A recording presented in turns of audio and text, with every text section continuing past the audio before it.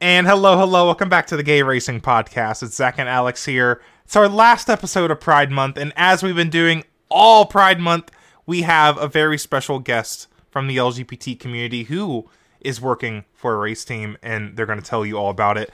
Our good friend Nix is here on the Gay Racing Podcast. Hello, Nix.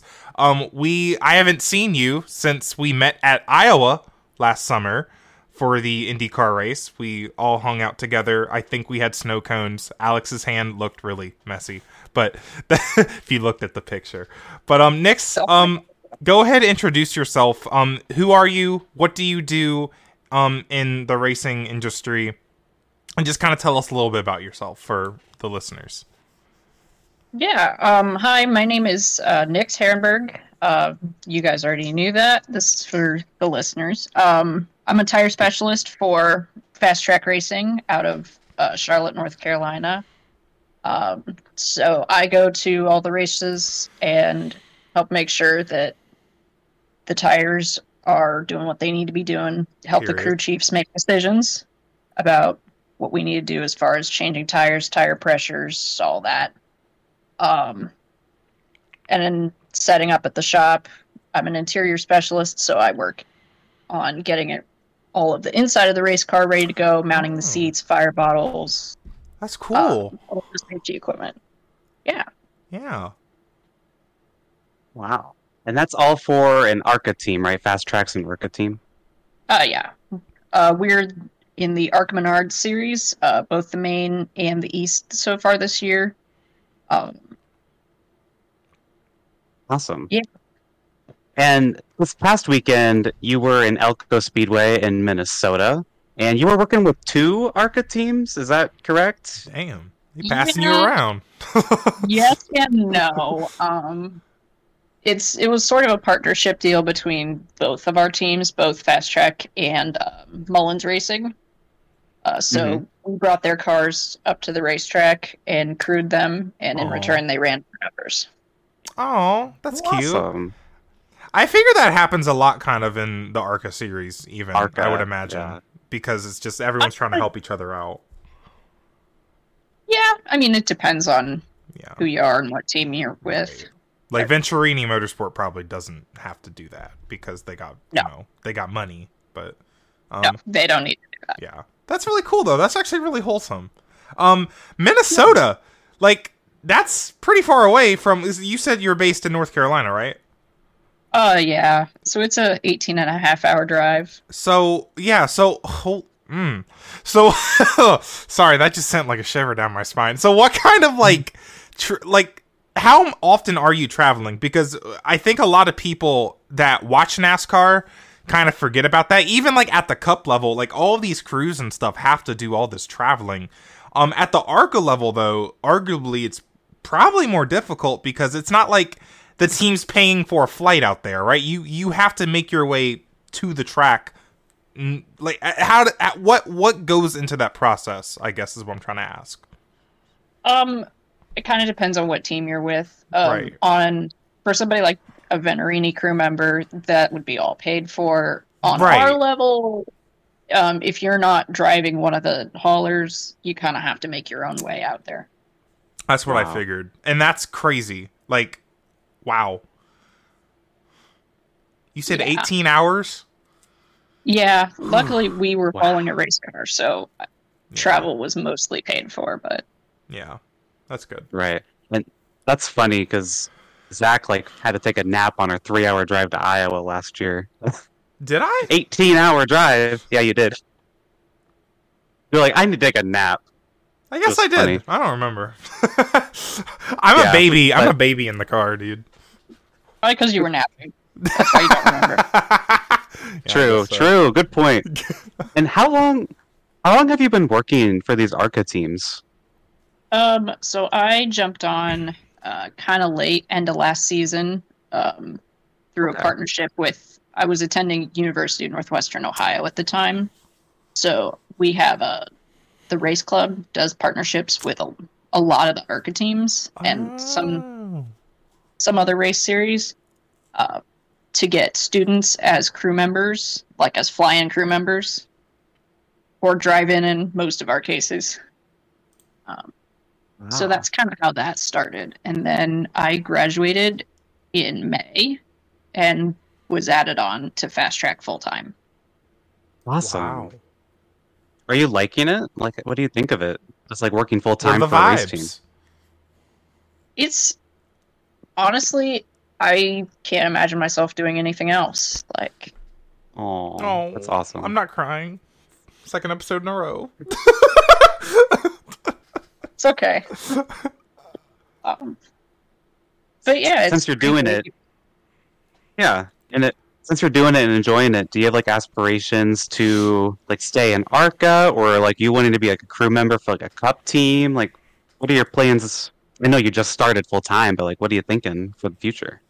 For now, I'm gonna stay on the ARC level. I think learn what I can here. I'm not sure about making the jump up to Xfinity or Cup, just because the travel requirements increase as you Right. go up. Yeah. Trucks would be fine, mostly because we're doing the main and the east. We do more races than trucks. Plus, if you've seen Venerini crew members, they go out to all the west races too. Yeah. Right. There's always a potential to do something like that, but and especially because when you get up into the upper levels, you run into you can work at the shop or go to the racetrack. There's not really a lot of overlap. You know, I think, Alex, we've talked about this before in terms of like, some people prefer the truck series just because of the lack of travel. And was it Caleb Hoffman that we had on who, like, Nix, you kind of reminded me of, because he said very similar things of, like, it's a dream come true. Just working for a race team. Like, he couldn't imagine doing anything else. So that kind of reminded me of it. But like, yes, like once you get to that Xfinity or Cup level, I mean, what, Cup only has one off week. Like, it's crazy. I can't imagine doing that. I think I don't even work throughout the whole year and I'm exhausted. Like, I can't imagine traveling through most of the year. That's insane to me.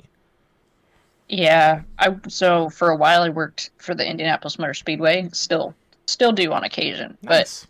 but I would work the Brickyard weekend, and working in the garage area, you could see the exhaustion on all of the crew members' faces. Oh, wow. Like it was bad, and that's not even through the season. That's 2/3 of the way. Yeah, and imagine Right. what it's like imagine that one weekend at Texas, like at the end of 2020, where they were there for like 5 days because they just couldn't get the race in because of mist. Imagine that. Yeah. Like, that's insane to me. Like, the things these Wow. crew members go through. So thank you, like, Nix, thank you for just kind of like you being here. We're able to kind of highlight that, because even at the ARCA level, you're kind of the crewmen. Y'all go through a lot. You know, traveling 18 hours is not easy. I don't care what you're doing. But it makes me really happy that, you know, you don't see yourself doing anything else, that you're really happy doing this, because that's what we all want. We all want to have a job and we're happy with it. Right? That's the dream. Yeah. And you were telling me, Nix, that when we were like planning this out, that you had like an issue driving up to Elko, right? Like these things happen, like travel issues. You want to talk about that a little bit? Yeah, well, this is kind of 2 weekends in a row, not for us, but for ARCA teams having issues. So I'll get into ours first in a second. Last weekend, a good buddy of ours, Tony Cosentino, was going out to the track, and their hauler broke down in West Virginia. And they blew a transmission. They had to get it towed. And we were going to Berlin Raceway, which is up in Michigan, and it's 12 hours away from Charlotte. And they ended up going through, I think, 3 different vehicles trying to get their car up to the track. Oh my god.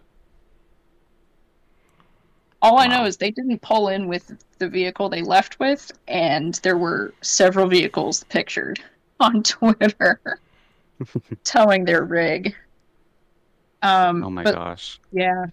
But for us, we were driving through West Virginia, and we lost a hub on the trailer. So we're driving that's with not 5. good. Yeah. Well, it's not good when you can see the wheel roll. Your crew chief's going to get suspended. No. Oh my god, that was not funny. I'm sorry. That was funny. I laughed. That was kind of funny, actually. Yeah, but we couldn't, it took enough of the rest of the axle broke that we weren't going to be able to haul the full trailer safely. Yeah. With one load-bearing axle gone. So we ended up stopping south of Columbus. A former driver lives up that way and said we could drop off one race car at his farm and send somebody to pick it up. So, oh my gosh. Yeah. I don't know how y'all keep track of all that. I would have forgotten about the race car I left on Jimmy Bob's farm. I would have forgot about it if I was running that race team. Oh man, well, and what's even better is one of the other vehicles was driven by our boss. He took a wrong turn, leaving Charlotte. So instead of going north on 77, he went west on 40, and he was the one that had to drive to pick up the stranded race car. Oh no. So they didn't pick it up till midnight on Thursday. Wow. Yeah. You still made it to the track eventually. That's what matters. You got the race. And you got to we race. All made it. Everyone's taking all these different journeys. And it's crazy because last night I was having I was just having a mind explosion of how F1 teams are able to get their cars across the ocean when it's already hard enough to get a car to the racetrack just on a road. That's everything that goes into it. But everyone makes it to the track, and then everyone races. Yes. That's just kind of it's a beautiful thing about racing, I would say. Everyone's coming from everywhere, hauling all their stuff, doing all this work in and outside the racetrack. It's just really, really cool. You work for a street. Why can I not say it? Street stock? That's a tongue twister. You work for a street stock team as well? Yeah, on occasion. So the team is actually owned by my buddy Dallas Frew. I don't know if you follow him on Twitter, Racing9 Dallas. He works for BMW RLL. Ooh! They had a good weekend. They did have a good weekend. Expensive Penske, of course, but... Yeah. Right. Yeah. So he drives a street stock and you help out over there too? Yeah. So it's kind of an informal thing. Whenever he has time. Nice. Yeah. Cool. And before we get to our LGBT question, I wanted to ask you, what is your favorite track that you've gotten to work at? Ooh, that's a good question. Ooh. That's a tough one, because... you've worked at Indianapolis. Yeah, what tracks have you, been to, worked at? Just start listing some off. Okay. Some of your favorites, Indianapolis, at least. Yeah. Right, Indianapolis. Mid-Ohio, as a spectator, and about to be in 2 weeks as a crew member. Cool. Nice. Obviously, I've been out to Iowa. Right.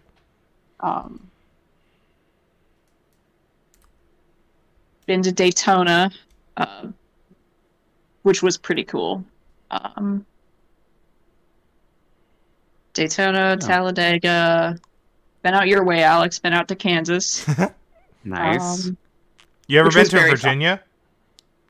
I've not been to Virginia. That's bucket list, though. Okay. Virginia is high on the bucket list. Yeah. Yeah. Elko was a really cool track this weekend. I really loved it up there. If only it was, Minnesota's pretty. It is pretty. I just wish the track was, maybe 15 hours closer. Yeah. Right. Yeah. Yeah. But yeah, if I had to pick a favorite, I'm not going to include spectators ones. I'll probably go with Daytona was the coolest one. That makes sense. Cool. And you got to, Cool. obviously, you got to be, you were working for the ARCA team when you went to Daytona, right? Yeah. That's so So cool. I've been out there 3 That's times awesome. this year, actually. I can't imagine working on a stock car and it rolls out of the garage onto the high banks of Daytona. That's crazy to me. It's gotta be surreal. That's so surreal. Oh, yeah. And then watching It's crazy because you go ahead. you can just watch it go around the track, and then you're like, oh, wait, there goes my car again. Wow. That one's mine. Wow. That is so cool. That's so awesome. Oh my Cool. god, I'm so happy for you, Nix. Mm-hmm. Yeah, moving on here. Of course. So moving on, we have a LGBT question. We always ask our guests during our Pride Month guest segments, just talk about being LGBT and your experience in motorsport. Just your general thoughts on being LGBT in motorsport and how it's impacted what you do in ARCA, if at all. It's kind of an interesting tightrope I walk, because at one point, there are people on my team who know that I am very open with. But then there are some people on my team that are of an older generation and a more conservative background that I don't really want to get into it with them, because exactly. they're very opinionated. Yeah. That's the thing you find with a lot of the people who work in motorsports. It's very much their way or the highway. Not everyone's like that, obviously. But there are certain people that you're like, yeah, I can be open with you and we can have this understanding. But there are some people that I'm like, yeah, I will choose to not let it impact our working relationship. That's good. And we will. But so it's interesting, because on one hand I would like to be completely open and out there, but it's just the culture. It's just, I understand exactly what you mean. It kind of reminds me of my relatives, because some of them perfectly open with, but then some of them it's like I'd rather not spend the energy getting into it with them when I have to spend time with them. It's just not worth the energy, even though it sucks. To just have to keep that part of yourself, it feels like you're locking it away for a little bit, like you're putting it in a locker, and you're doing this at your job. It's difficult. It's difficult. Don't let anyone tell you it's not. It's crazy. Right. It's not, I wouldn't say it's not too difficult, because on one hand it's it's keeping a big part of yourself away. But on the other hand, it's if I let it get too impactful into the work, then it's the same as if some of the guys bring their girlfriends to the track every week or whatever. That's true. It's one of those things. It's I keep my personal life to a minimum at my work, but I also try to keep my work life out of my personal life. Obviously, with being a race fan, that's a little hard to do. Yeah. When I went to the Motor Speedway for Indianapolis for a couple of days this year, I was in the garage area with a couple of my buddies, and I was staring at their tires. How do you guys do this? I don't know why that sentence was really funny. I'm staring at their tires. I just love tires. Yeah, I did get a couple weird looks, because they were Firestones.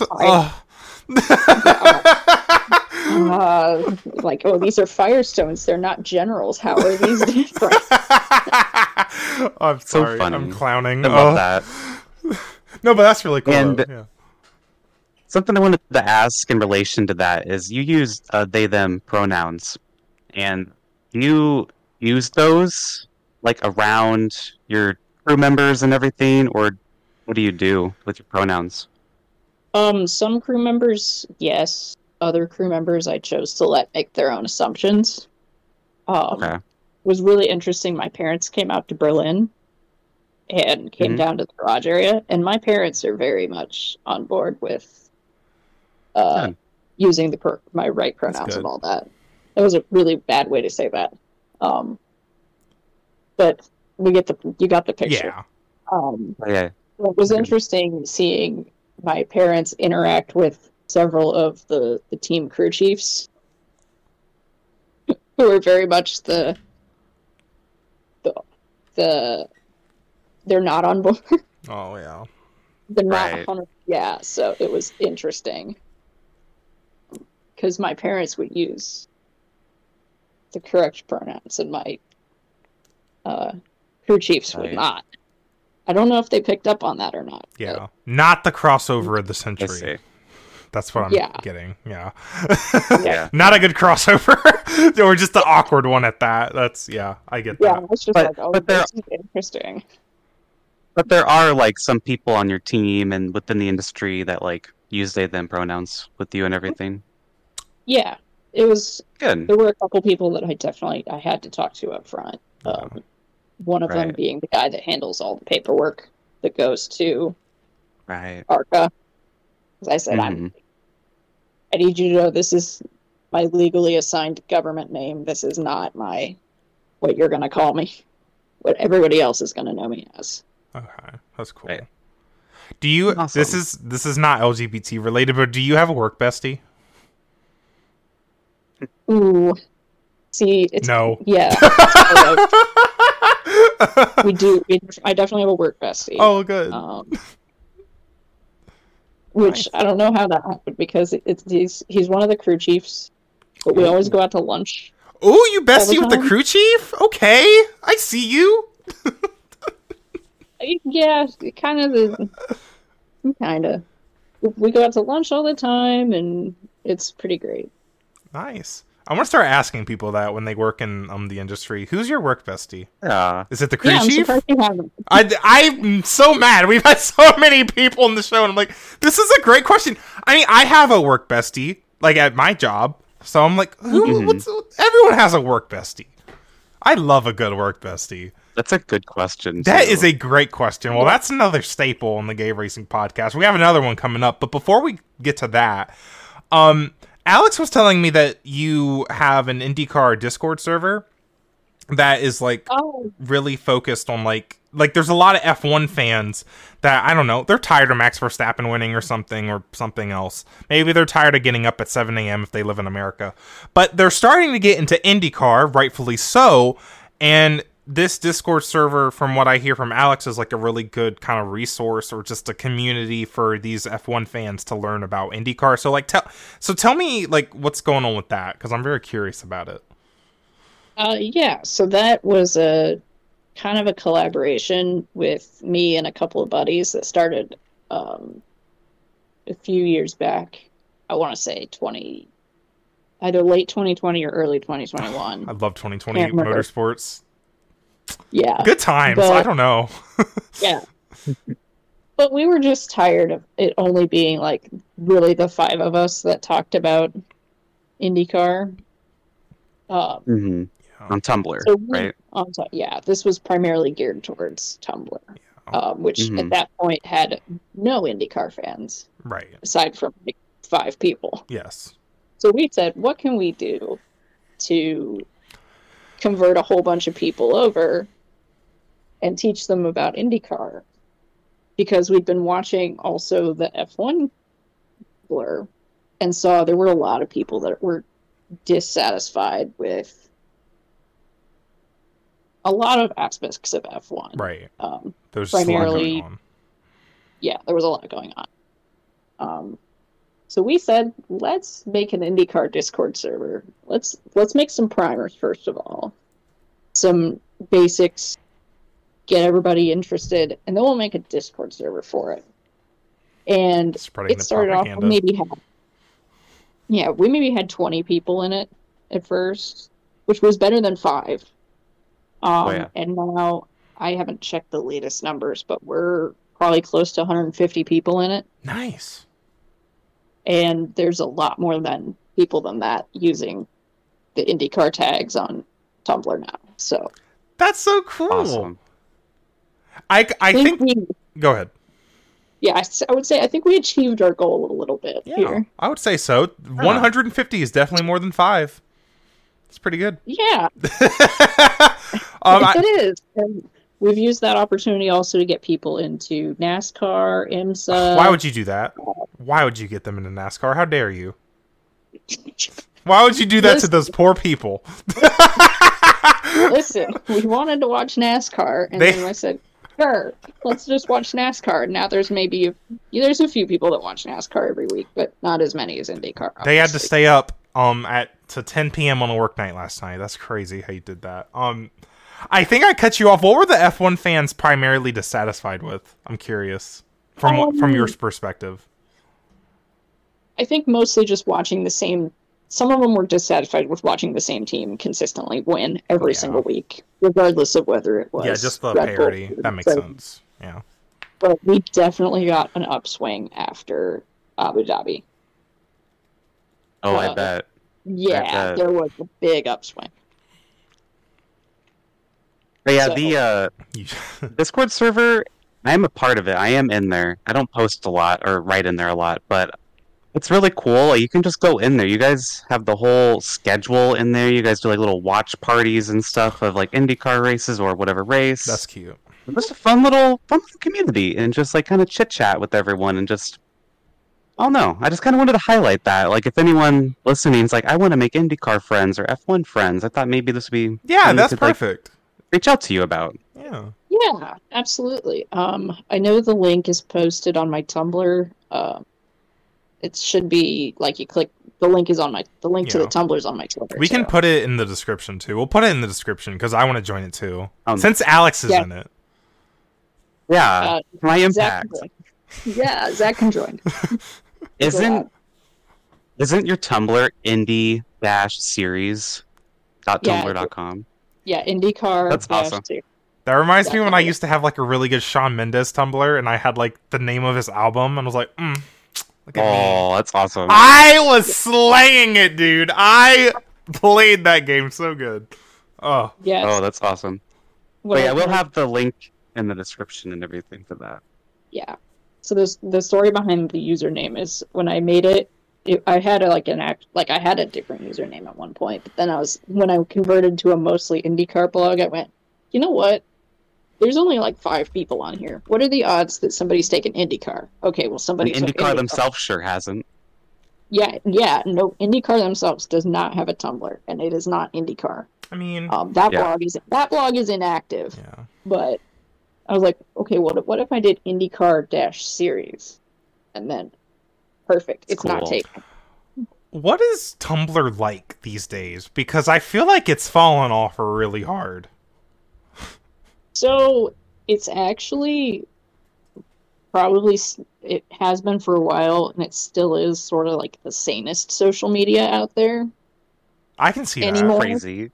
I can see that. That makes sense. Yeah. Well, because I can see it. Yeah. Yeah. Obviously, with what's going on with Twitter, people are leaving in droves. And then Reddit's been having blackouts and strikes, so people are leaving Reddit and they're coming to Tumblr. So there's an upswing there. Wow. Yeah. But it's like, how did Tumblr, probably the most memeable social media site, everybody makes fun of Tumblr because it's all just the source of all memes. But it's easy. It's easy to make fun of Tumblr. Yeah, it's a lawless land. But how did this go from complete lawlessness to everybody knows what's going on, and nobody's picking fights. Wow. In broad daylight. So all those people moved to Twitter. Because I feel like that's what happened. Tumblr used to be a part of like the big 3. Or for me, it was like Facebook, Twitter, Tumblr. I don't know why. That was just my big our 3. age group. Like 2013. Age group? 2013. Yeah. 10 That's years what. ago. Yeah. Exact. Oh my. 10 years. Oh no, I'm old. I know we're getting old. Yeah, I was on Tumblr like crazy 10 years ago too. I'm thinking. I was on a Mario Kart forum getting like banned when I was 13, 10 years ago. Oh my god, that's crazy. Hey, man. What did you get banned for? It was they were really like uptight. I'm for real. I got banned for doing like a one word, not banned. I had a bunch of like infractions piled up. But like what broke the Shocker. camel's back was like doing a one-word post, which apparently counted as spam because I said what question mark because I was confused about something, so they marked it as spam and banned me. Wow. They were really Can't ask uptight. questions. It's okay. The website's dead now because they. The way I know the lore about this one Mario Kart forum is crazy because they had a bunch of competitive players leave it because they were being too strict with the rules. But that's a story for another day. Yeah. Getting into our actual. But you go ahead. But I want to say one thing about Tumblr is that I started using it very, very lightly once Twitter started going crazy again. It's very low key. I think like 80% of the people I used to follow don't even use it anymore. So like whenever I'm on there, it's like not many people. So then I followed everyone who had a Tumblr that's in the Discord server that we were just talking about. So now whenever I go on there, I have more stuff to look at. But yeah, Tumblr is very different. Like it's nice. I used to hate it. I'm checking. That's why I got so sick of it. But yeah, checking my old Tumblrs right now. Why is my what? I think some of my blogs have just disappeared. Is that a thing? They deactivate them. Is that I don't know. I guess. Because like Might be. my Shawn Mendes Tumblr is like gone. I think unless I change. I might have changed the name on it. Actually, I don't know. We'll have to look at that. Checking my. But, there's dreamyzack.tumblr.com is gone. Oh, someone took it? No, it's just gone. Or maybe it was Dreamy Luigi. Actually, I don't know. Ooh. Your name was Luigi? Oh, it's from like Mario? Yeah. Luigi? Yeah. Luigi. Oh, from Dream Team. Yeah, that's where your username came from. Okay. Yeah. Okay. I knew that. You knew that lore, okay. Alex. You're an expert on the Dreamy Zack lore. I expect better from you. I am. No, I knew that. I just this whole Tumblr conversation is really great. We're off topic. I'm so sorry, listeners. No, it's okay. if you stuck around, thank you. Let's get into our guest question, and then we can talk more about Tumblr off camera. Our guest question, Nix, is you can drive a lap in any car at any track. What would you pick? Ooh, okay. That is a tough one. So little known fact about me, actually lot known fact about me. I really love Corvettes. So huge Corvette racing fan. So probably a C7R.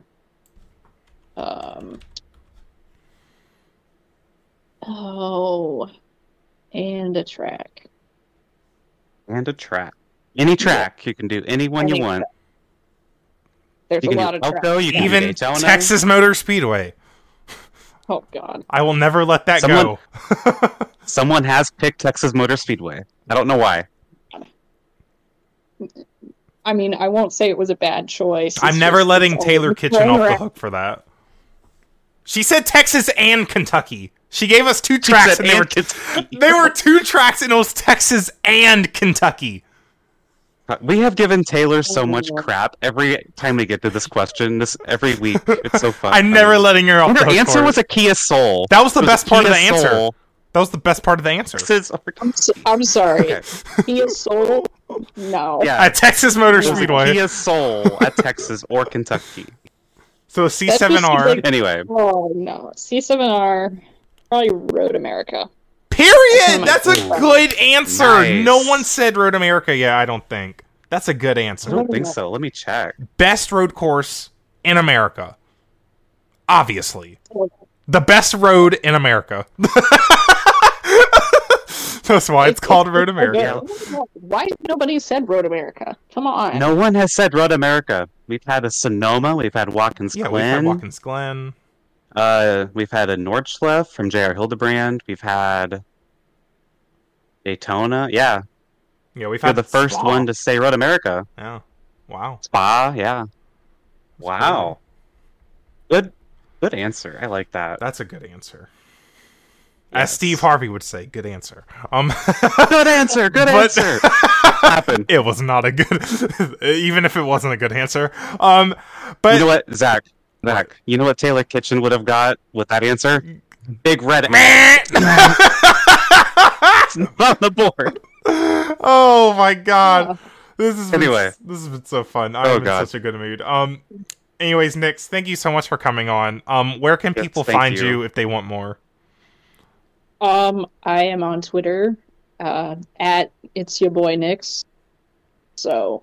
Period. Such a fun username. That's a fun username. I want to change mine to that. It's your boy Dreamy Zach. GP. What's up? Oh my gosh.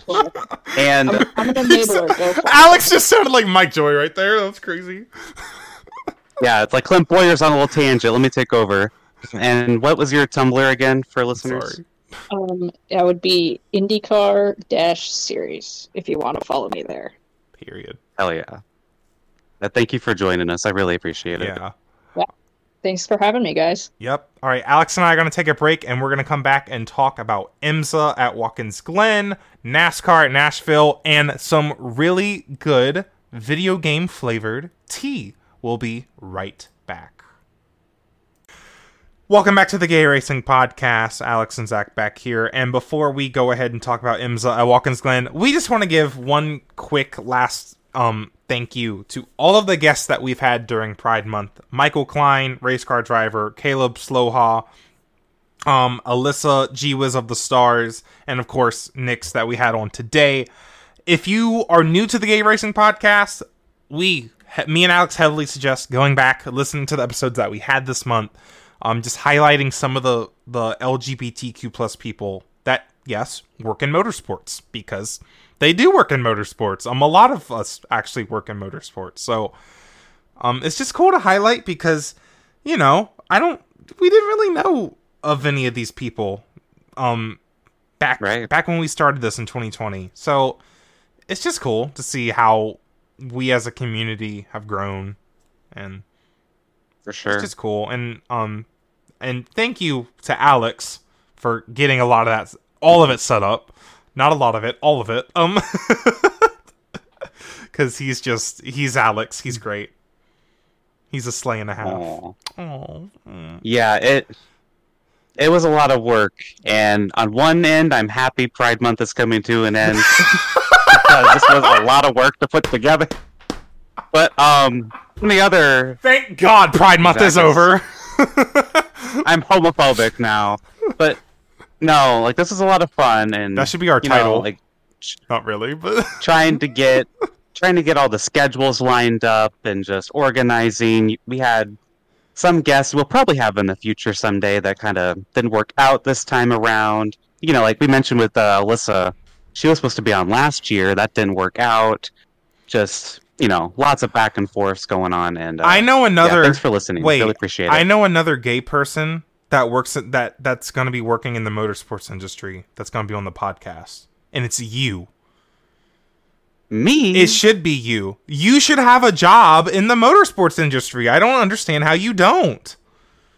Tell him. Listen. Preach it louder. He's not. Listen, y'all. Hire him. He's not as crazy as me, so he's not going to say wild stuff on social media. Look at his Twitter. He's ready. Get Alex on your damn company, please. Thank you. I'm telling you, he knows how to run it. He knows how to run a business. If you knew what it took to run a business, you would know, but you don't. Anyways, so let's go ahead and talk about. So yesterday, Alex, we had a great day of racing. Not full packed. It was a good, solid day of racing. We had the IMSA WeatherTech 6 hours at the Glen, Watkins Glen, and then of course we had NASCAR at Nashville, which was highlighted not by anything NASCAR did, not by anything Nashville did, but by the broadcast, NBC coming back. And, of course, in between that, we have a lot of tea to talk about today.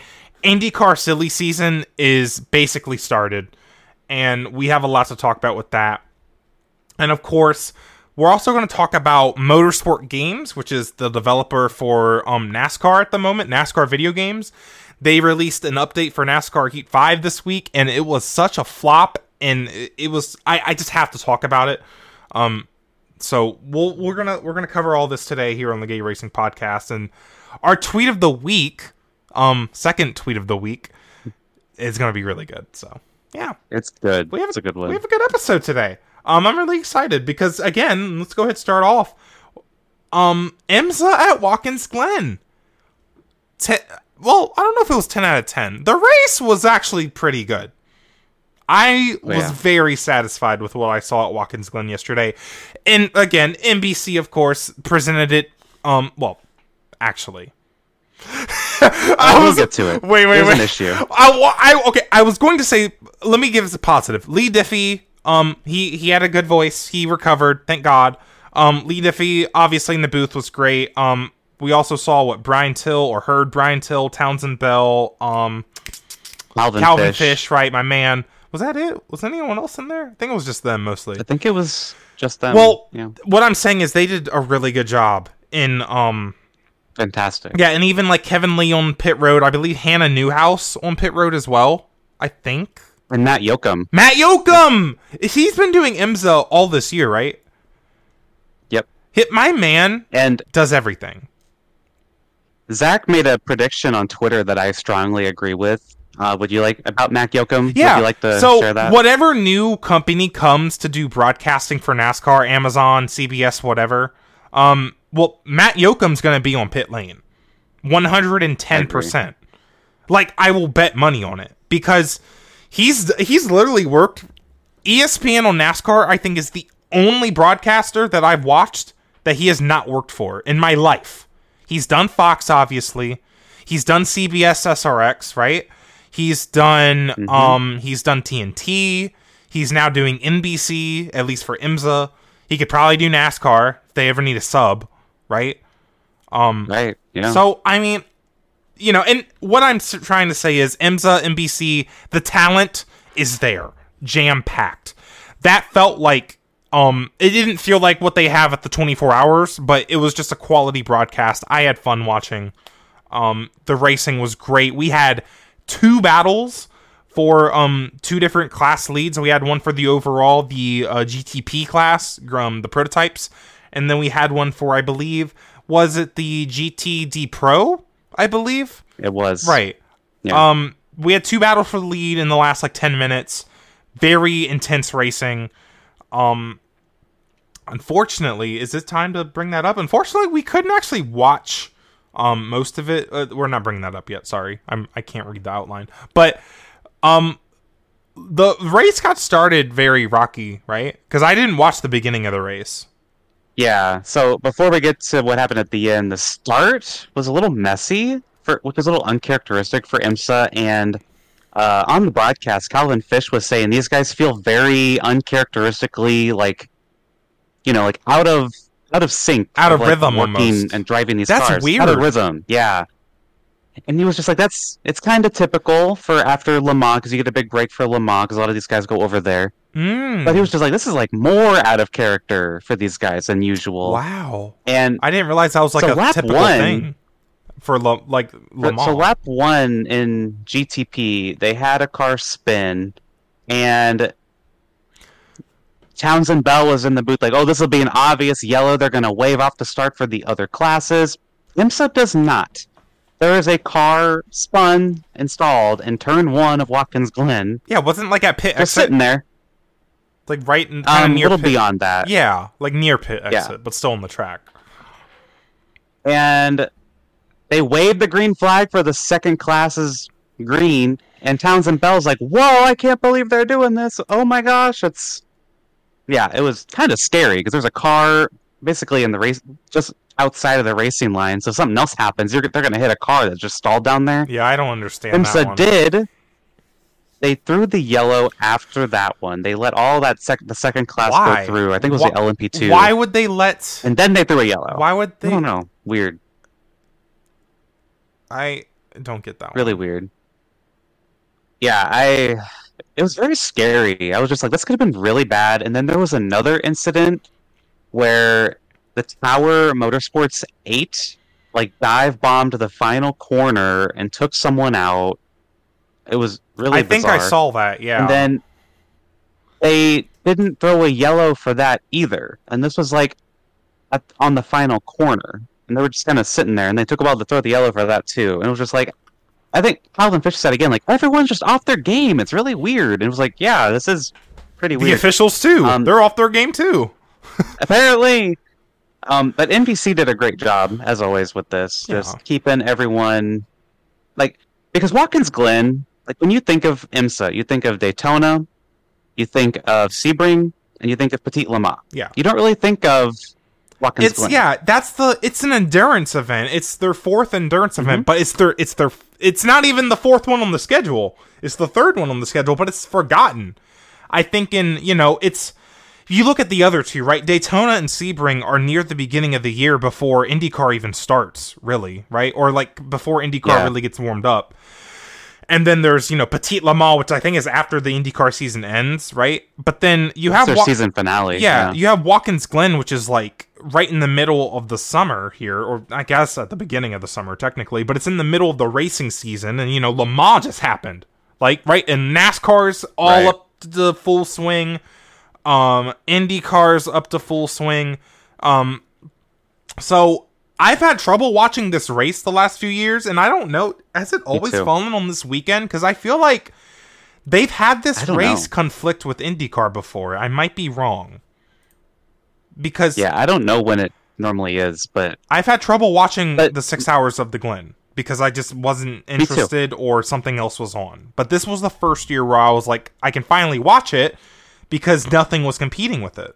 No F1, no IndyCar, no NASCAR even. And despite all that, just like, not being the most important IMSA race, this still felt like a huge event. We're going to talk about that later with NASCAR as well. NBC just does an incredible job at making these races feel like a big deal. And you should care because these guys want to win the 6 hours at the Glen. It's like, they do? I didn't know that. Like, I know they want to win a race, but like, they want to win the Glen that bad. It's kind of like the Southern 500. It's another race. It's kind of like the Southern 500. Yeah. I mean, it's an historic track for IMSA, right? Watkins Glen. I mean, it's an historic track in general. I mean, it's a big deal to win that race. So it's like their Southern 500. And what sucks is that they had a commercial with 12 laps to go, and it was like, okay, you're kind of stretching it here. Yeah. But then they had another one at 6 minutes to go, which, like, that's 6 minutes. 6 minutes. You're really pushing it. Yeah, what are we doing? Majority of people watching this, maybe not a majority because it was on USA, but a lot of people watched this whole race on Peacock. Yeah. And Peacock still does not have side-by-side. Because on USA, you will get side-by-side. Yes, and I was watching on USA, so even I was annoyed, because I want to hear Lee Diffie. Like, I want to hear Lee Diffie call this pass that the Porsche's making on the BMW, right? I had to watch it in the corner of my TV, and I was annoyed. But Alex, you were watching on Peacock, because, you like a lot of people, do not have cable. A lot of people don't have cable. Peacock is the way people watch this race, and I mean, y'all didn't even get to see it. That's unacceptable. I'm sorry. It is. That's unacceptable for even having a commercial at that point, but then also the way Peacock can't have side by side, which y'all just need to figure out. I can't be that hard, right? Like, it's just. And it's like that with IndyCar. It's like that with the handful of NASCAR races. Mm-hmm. It's unacceptable. It's flop of the week. Peacock gets flop of the week. As much as I love Peacock, that is the only streaming service that I use throughout the entire year, except for like November and December. Like, it's fantastic. You get so much coverage for IndyCar. You get everything IMSA. Like, the month of May, Peacock, that was like on my TV every single day. God. But they need to figure out watching races on the streaming service, especially if the next TV contract, if they are able to put every NBC NASCAR race on Peacock as well. Yeah. You can't do this nonsense. Which needs to be you can't even see it. That needs to be a thing anyways. Like, that's just money. That's free money. And also, like, Peacock Premium, you get ads. Why? Yep. You're paying premium. So, like, what? With Peacock, there is Peacock Premium, which is what I have, and then there's Peacock Premium Plus, which is $10 a month, and that is for no ads. Even that, you will still get ads during IMSA and IndyCar broadcasts. Why? It makes no sense. Point? That's so dumb. They are paying to not get ads. Last year, when you would watch IMSA, when they would go to commercial, it would just be quiet and you would get the feed. Why can't we keep that? I think at least it's your Premium Plus. It's definitely because we didn't really have commercials during the point before they were on USA, right? I don't think we had commercials. Right. It's when they switched to It's USA. when they switched to TV. That doesn't make any sense. Or maybe it does. I don't know. I'm gay. But like, what? That's just unacceptable, because we shouldn't miss the pass for the lead. When there's 2 battles for the lead, I don't think you go to commercial. I don't care. I get that they are trying to pay bills, but could you run those commercials earlier? Like, yeah, the commercial at 6 minutes to go is ridiculous. Like, and there's probably a team that decides we're going to put a commercial here. Whoever chose to put this one at 6 minutes needs to be like fired. I think they forgot. Lectured, because that's ridiculous. I think they forgot. I think they thought they were done with commercials, but they're like, "Oh my god, we forgot a commercial. We have to run it now." Dude, there's 6 minutes to go. Listen. I gotta feed my family. We gotta run this commercial, dude. And a lot of people I saw were like yelling at Lee Diffie because like you're gonna see it nonstop, and like, well, on Peacock you don't, and it's just like Lee doesn't know that. Lee Diffie does not know that. Okay, it's not the Boost fault. He ain't the one who's like, okay, you know what? We're going to go to commercial. He has a man or someone in his ear saying, we got to go to commercial. So then he pans it over and they go to commercial. I don't know. Peacock gets flop of the week because they need to fix this. We have a Peacock exclusive race coming up for IndyCar, by the way. Yeah. Not great that we're going to not be able to watch when they have to have these commercials. Yeah. Just annoying. Yeah. Side-by-side's a great thing. Because like I'm actually paying attention to the TV when there's a commercial on when you do side by side. When there's a full screen commercial, I mute my TV and I do not look at it. I'm on Twitter. I'm on Twitter. But if it is side by side, I'm looking at my screen. This isn't a problem when I'm not watching on Peacock. If I'm watching on just regular channel, like it's side by side, it's fine. But it's not fair to Peacock subscribers. Nope. It's not good at all. They need to fix it. Yep. And, of course, us Peacock viewers got to miss the pass that Matthew Jaminet made. And to win, or so we thought, we'll get to that, the race at Watkins Glen, yep. Penske Porsche. I was so excited, a Penske guy. But the win was taken away for failing inspection. Penske is appealing. And in their statement, they say that they were 1 millimeter out of legality. So, meaning they were like very slim margin. Here's the and thing. They got the win taken away. But let me finish this out. Yeah, go it's ahead, like the 60 car at the Rolex 24, they adjusted tire pressures and they got to keep the win. They lost all the points, right? But they got to keep the Rolex 24 win. Right. They, in my opinion, did something much more egregious than 1 millimeter off. Like, sure, there should be like a fine. I don't know if this is like moving a race win. Cucumbers. I forgot. It was basically an encumbered win for the 60. See, that made me mad. I'm pretty sure we talked about it. That made me mad. Yeah, we did. If you're gonna take the points away, but not take the win, what does that even mean? So they get to keep the trophy? Like what? Ugh. I get that at least because they got to go through the victory celebration. Like I kind of am a fan of that at least. But then it's like, why can't you just penalize the Penske team and then they should keep their win then because they got to celebrate in victory lane. Like, just penalize them in the championship, Yeah. So I don't know how IMSA's appeal process looks. I'm sure it's different from NASCAR's. So I'm sure NASCAR's is a lot more grandiose than IMSA's. But Penske's appealing. They're protesting. And I think they should. Because the 60 got way off. They got off easy compared to this. So, and it's just like 1 millimeter off. And sure, that means you're not legal. But it's also like it's not fair that someone literally adjusted tire pressures to win the Rolex 24. Mm-hmm. Like that. I don't know. Something's not right. So, I don't know. I will say, though, then let's talk about that pass for Lee, though. Matthew Jaminet jamming it in there, as I would say. What did he say in Victory Lane? Like, didn't he cuss? He did. He's like, yeah, and Matt Yoakum was like, "I'm sorry for that language, but that's an excited Matthew Jaminet or something." What did Miranda Cosgrove say on that TikTok? I cuss a little. That's Matthew jamming it. But that move, I mean, using lap traffic. I mean, the lap traffic is the best part about IMSA, right? Or any multi-class endurance racing. Yeah. It was, oh my god, that was so fun. Because again, that was the anticipation of that pass was building up, even through the commercials. Like we knew it was coming. Yeah. He was catching that BMW. So it's a shame because that was what Penske's second win this year in WeatherTech. So with their new, obviously their new Porsche team. So this sucks that it got taken away. Yeah. But congrats to Rahal Letterman Lanigan. They won something.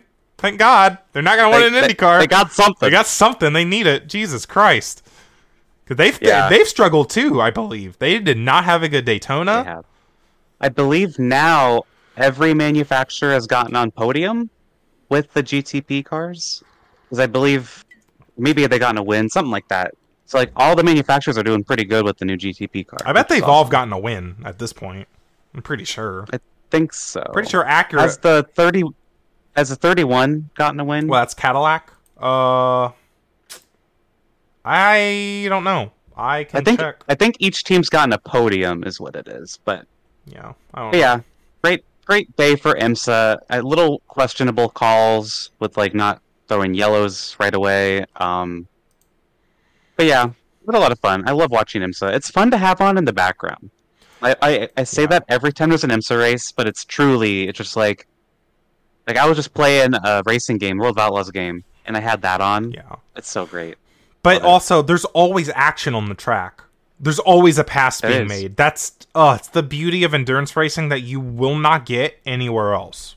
Truly, not even in NASCAR. So, that's why a NASCAR multi-class race would go so hard because the trucks would be the Xfinity cars would be lapping the Cup cars. And not only would that be funny, they would. That's why they're not going to do it. Oh my god, that's the only reason why they're not doing it. I bet actually. Oh my god. Yeah. Anyways, but yeah, it was transition into the T. Zach, you pointed this out to me. There was a fun tweet by Carol_NIR on Twitter about Chip Ganassi. And this is how we're going to kick off the T. Chip Ganassi Racing, of course. We've talked about it. They're having some interesting things going on with their IndyCar team right now. Carol_NIR tweeted, "You have 4 seats. 2 of them are Scott Dixon and Marcus Armstrong. Who do you sign for the 8 and the 10? So I think for this experiment, you're meant to assume you do not have access to Ericsson or Palou. Because guess what my answer is? Ericsson and Palou! Like, what? I don't know. Let's see. Like, come on. But yeah, so for this experiment, we can't have Ericsson and Palou. And that's where this gets so hard. Because it's just like giving those 2 up. And who are you supposed to... Alex, who are you supposed to get? Because I'm having trouble even thinking about this. I know. I'm trying so for me, one of my easy picks is Callum Ilott. Like 1,000% Callum Ilott would be in one of those cars. He's, I think, more than deserving to get a shot in a top-tier ride. He's outperformed where I think that 77 probably should run. Just a lot of bad luck over there. I'd like to see him get a shot. He'd probably go in the 10. Then the 8, as we've documented, has been the pay driver car, which Ericsson does not believe he should be a pay driver. And I think he's right on that. And it's, if you want to go logistically, you probably stay with the pay driver, which would be Kiffin Simpson, who's a Ganassi driver. His dad owns part of Ridgeline, that green car they run sometimes. But Simpson is like 14th in points in Indy Next. So I don't know if I would do that. What are you thinking? Yeah, Zach? That's certainly not Marcus Ericsson level, is it? No. I don't know, because part of me is like, well, I'm looking at drivers proven in IndyCar that probably aren't at teams that appreciate them or aren't at teams that are giving them what they need. Like, I almost look at a Felix Rosenquist, but then it's like, why would you have him back at the team when it already didn't really work? Like, it just didn't really work. Right. And I want Felix at a team where they want him. not to go back to a team that didn't want you, so that I don't think that would happen anyways. Maybe you look at, I don't know, a David Malukas. Maybe you look at somebody like, not Jack Harvey, Christian Lundgaard, who's at ROL. That'd be a really good get. That'd be a crazy good get for Ganassi. I'm looking at these drivers that have at least proven themselves a little bit, but they just need a better car. Christian Lundgaard is one of those guys. Maybe David Malukas is one of those guys. Callum Ilot's definitely probably one of those guys. So I'm going with, and just kind of my personal bias too, David Malukas. I just like David Malukas. And like, what's his face? Who did I just say? Christian Lundgaard. So that's really good. Yeah. I forgot about Lundgaard. Yeah. That'd be a really good pick. Man, the thing is, like, I don't think I want to fill these roles with guys who are less experienced. So I think Ilott would be one of them. But you need like another veteran or something. Yeah, like, because Dixon's going to be retiring at some Jimmy point. Johnson. I'm just get Jimmy Johnson. I mean, he has like a year and a half experience. Yeah. So, but like, you certainly don't want to get like Sato. He's not. He's on his way out, right? No. So, who do you get then? You might laugh at me for this. I will. Who I'm thinking of, God, has experience, but he's maybe not proven. Paul Tracy, and he's available. No, Paul Tracy. He's available. He's available. No, sorry. Who? I'm gonna laugh at you. What if they signed Connor Daly? I'm not laughing at you. Okay. Because he's been around a while. And he can do pretty good, at least on the ovals. Here's the thing. Do they need someone experienced, though? Really? Do they need input for their setups? They're Chip Ganassi.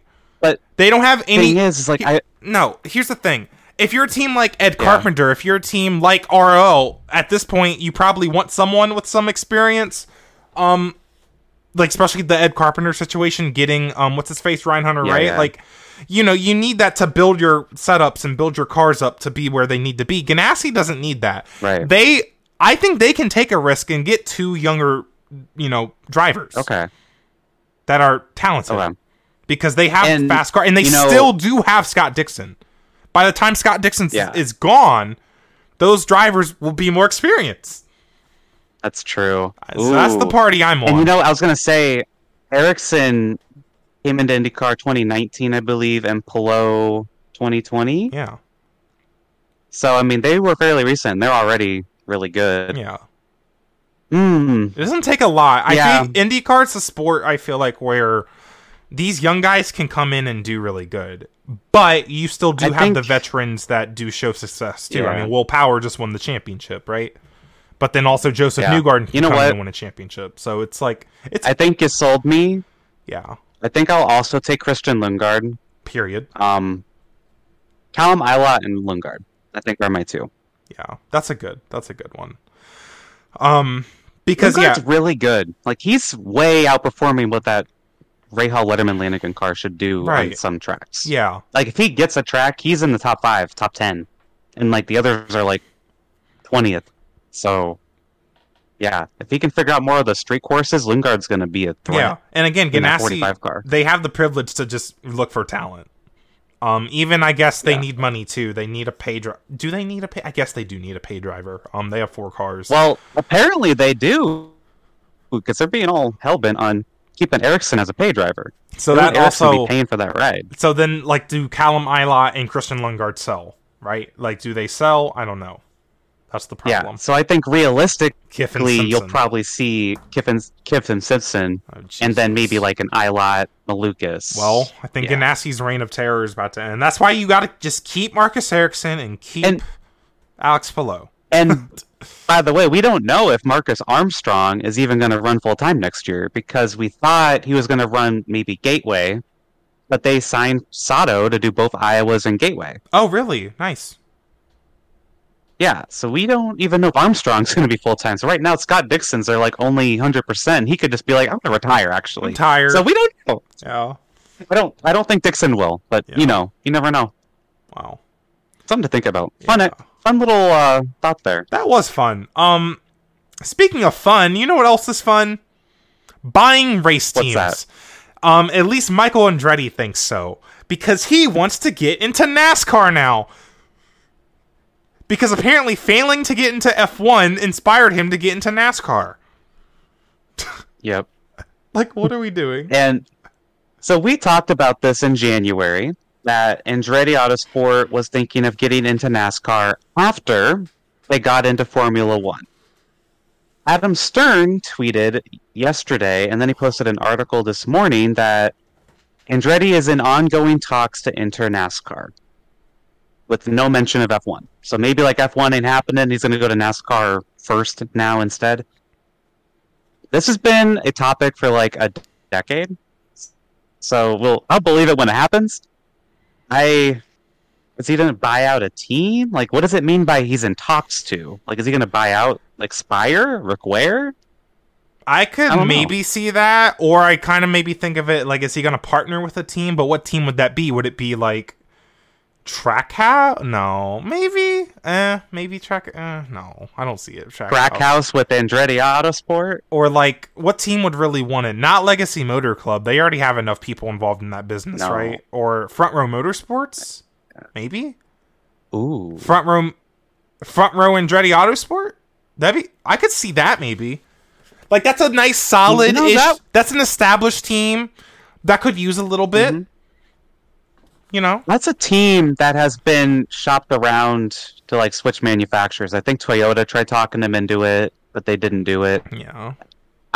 That's not a bad option. It's just like, would Andretti be greedy and want to go to a top team? Would he buy out Tony Stewart's ownership of SHR? They might need that. Wait, I mean, you're there's cooking. a lot of options. No, I feel like if Michael Andretti gave Tony Stewart a big enough check, that's exactly what happens. I think it'd be a good idea. So Andretti, hey, Haas Gene Racing. Haas is in F1. He could buy out Haas. That's a Partner with Haas in F1 That's too. a toxic relationship. Oh my gosh! Wait a minute.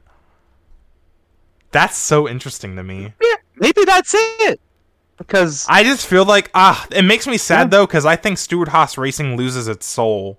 It probably already has lost its soul. Look how they're running, but like, all their numbers are based on AJ Foyt, and it's just like, without Tony Stewart there, it's just like, what? I don't know. It's weird, right? But Front Row, that's an option. I like Front Row though. Yeah, I think Front Row would be cool. They could even like bring their number font over or something. I don't know. We'll see. Yeah. Why are you trying to get into NASCAR, bro? Just I get it. They want to expand. Never mind. Who are they partnered with in IMSA? The WeatherTech series. Oh, they're LMP2? Wayne Taylor. Wayne Taylor? They are?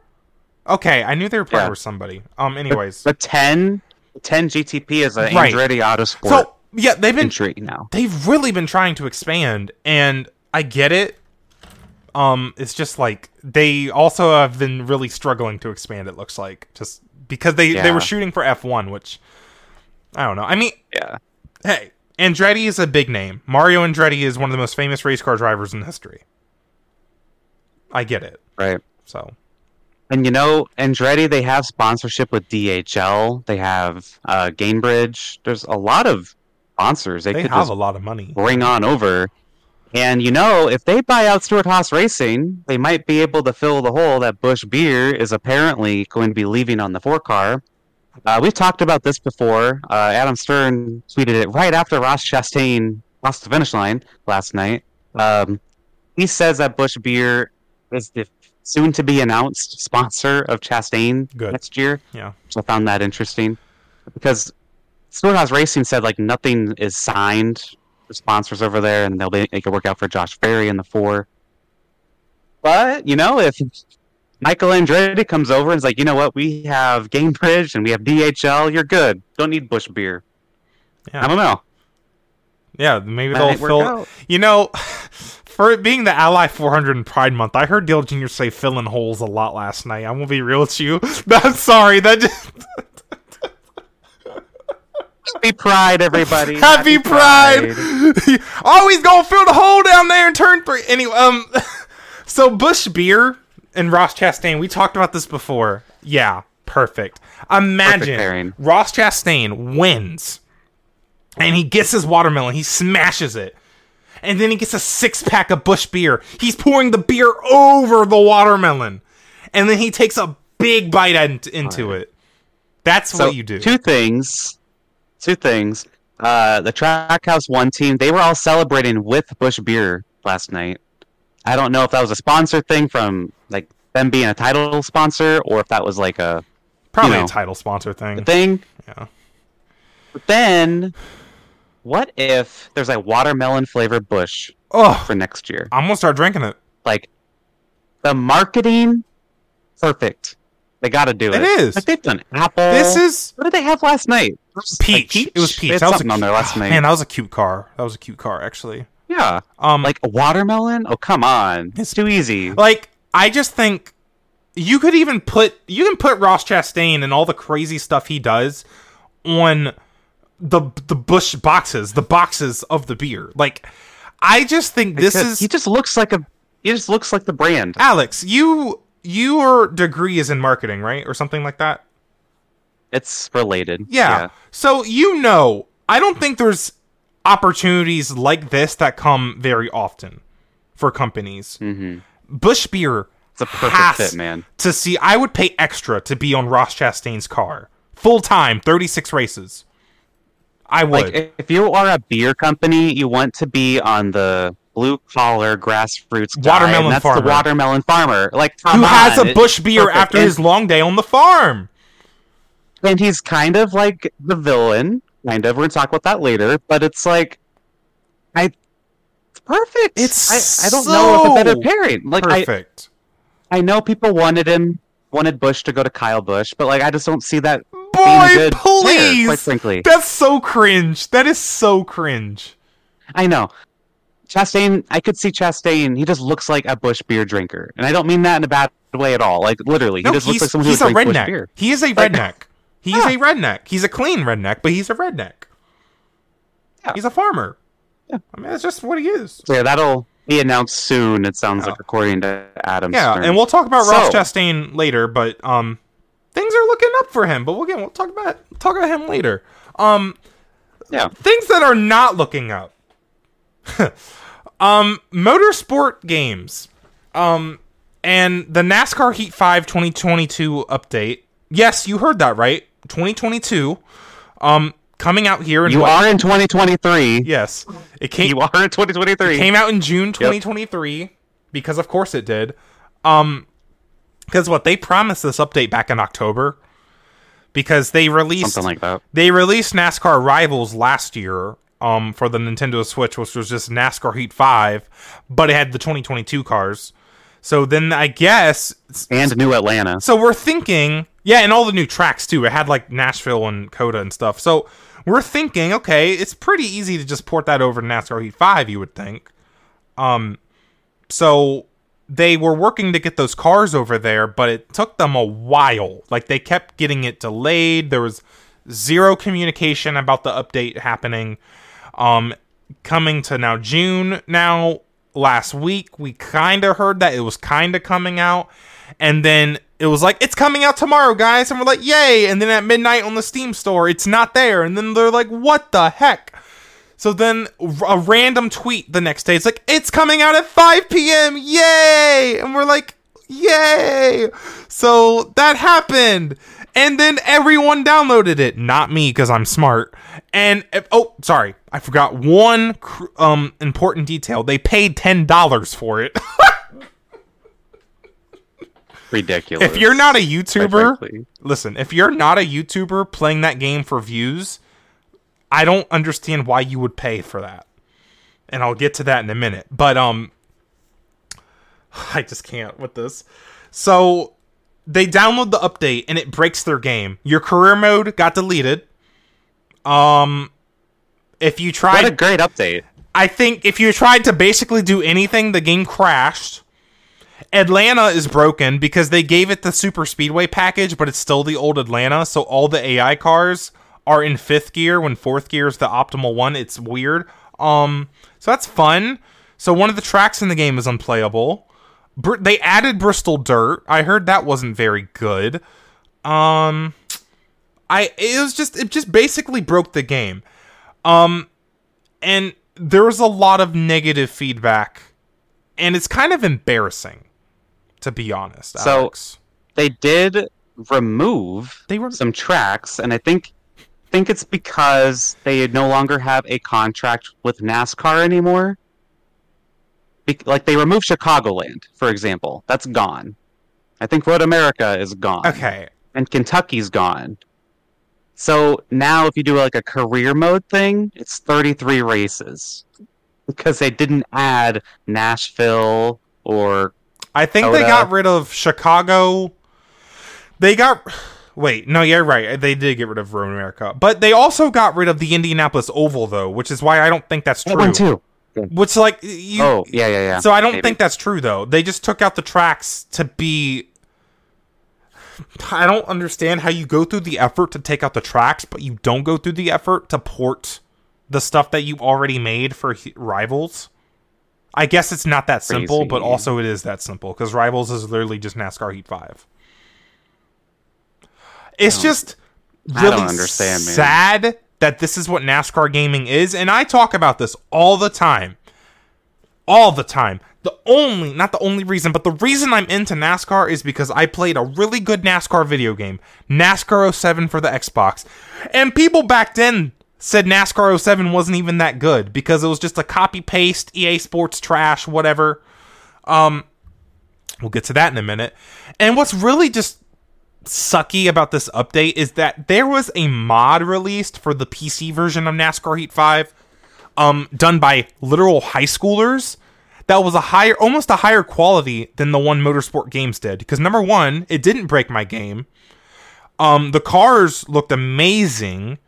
They had paint schemes for all 2023 this year drivers in the Cup Series. Plus, they did 2022 and 2021 trucks, Xfinity, and Cup as well. But so that's all in there too. So you have a somewhat updated Xfinity and truck roster. They added a Lucas Oil late model series roster to the game, which is a real series, I believe. So like Kyle Larson's in there. Other real drivers, I don't know who else. I don't pay attention. Yeah. So, and they added nighttime tracks for like Atlanta, which actually has a night race this year, for Chicagoland, not even on the schedule anymore, but they still did it anyways. They added day race versions for like Kentucky and what other else track that only had night races, like Iowa and Gateway.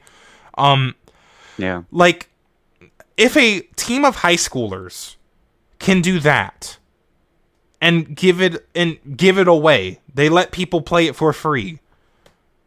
Motorsport Games, what is going on to the point where you can't even get to that? Because yes, the mod doesn't have a good damage like model, like it doesn't visually look accurate, but I don't care because I'm not really looking at the car most of the time anyways when I'm driving, like it's just whatever. It's just really embarrassing that Motorsport Games is our developer and they're getting outdone by high schoolers. And there's not really any hope for NASCAR gaming, which is sad. Again, NASCAR games, look at the F1 game, right? Done by EA Sports, and I'll go ahead and transition to this point. EA Sports has done pretty good with F1. Obviously, Codemasters built the base of what it is.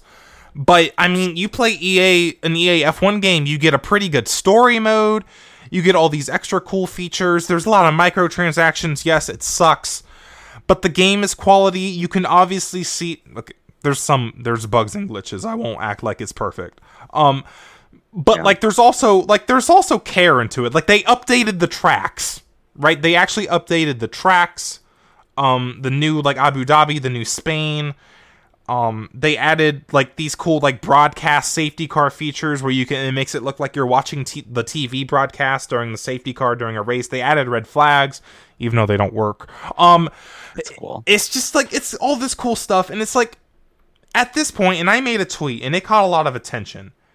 But at this point, I hear a lot of people say that they don't want EA Sports back in NASCAR gaming because EA Sports is bad, microtransactions are bad, yearly releases, they don't do anything, blah, blah, blah. Would you rather have that the quality of F123, for example? Or would you rather have an update for your 3-year-old game that you shouldn't have paid for because it's over a year late and it breaks your game? And then I'd rather have a game that works personally. Oh, but Alex, it's okay. Controversial opinion. It's okay. They're going to release a new NASCAR game this year, right, Alex? No, they're not. Motorsport Games, for this moment, is not, even though contractually they have to. I don't know what they're going to do about that.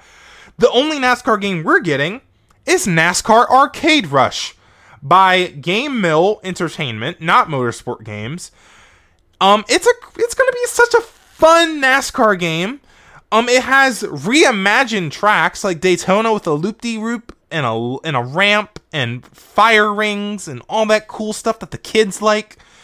That they will never play anyways because there will be no teams or drivers in the game. No Chase Elliott. You could have literally just put Chase Elliott in the game and it would have sold. Right? Yeah. And I think what's going on there is that the drivers and teams have contracts with Motorsport Games where they just can't be in other games right now. It's just weird why this game's even coming out. It's silly. That game's kind of unrelated, but it's just it's sad to be a NASCAR gamer right now. When you look at F1, they have a quality game. Apparently, Motorsport Games, they're still planning to release a Le Mans game, which is just going to be a reskinned R Factor 2.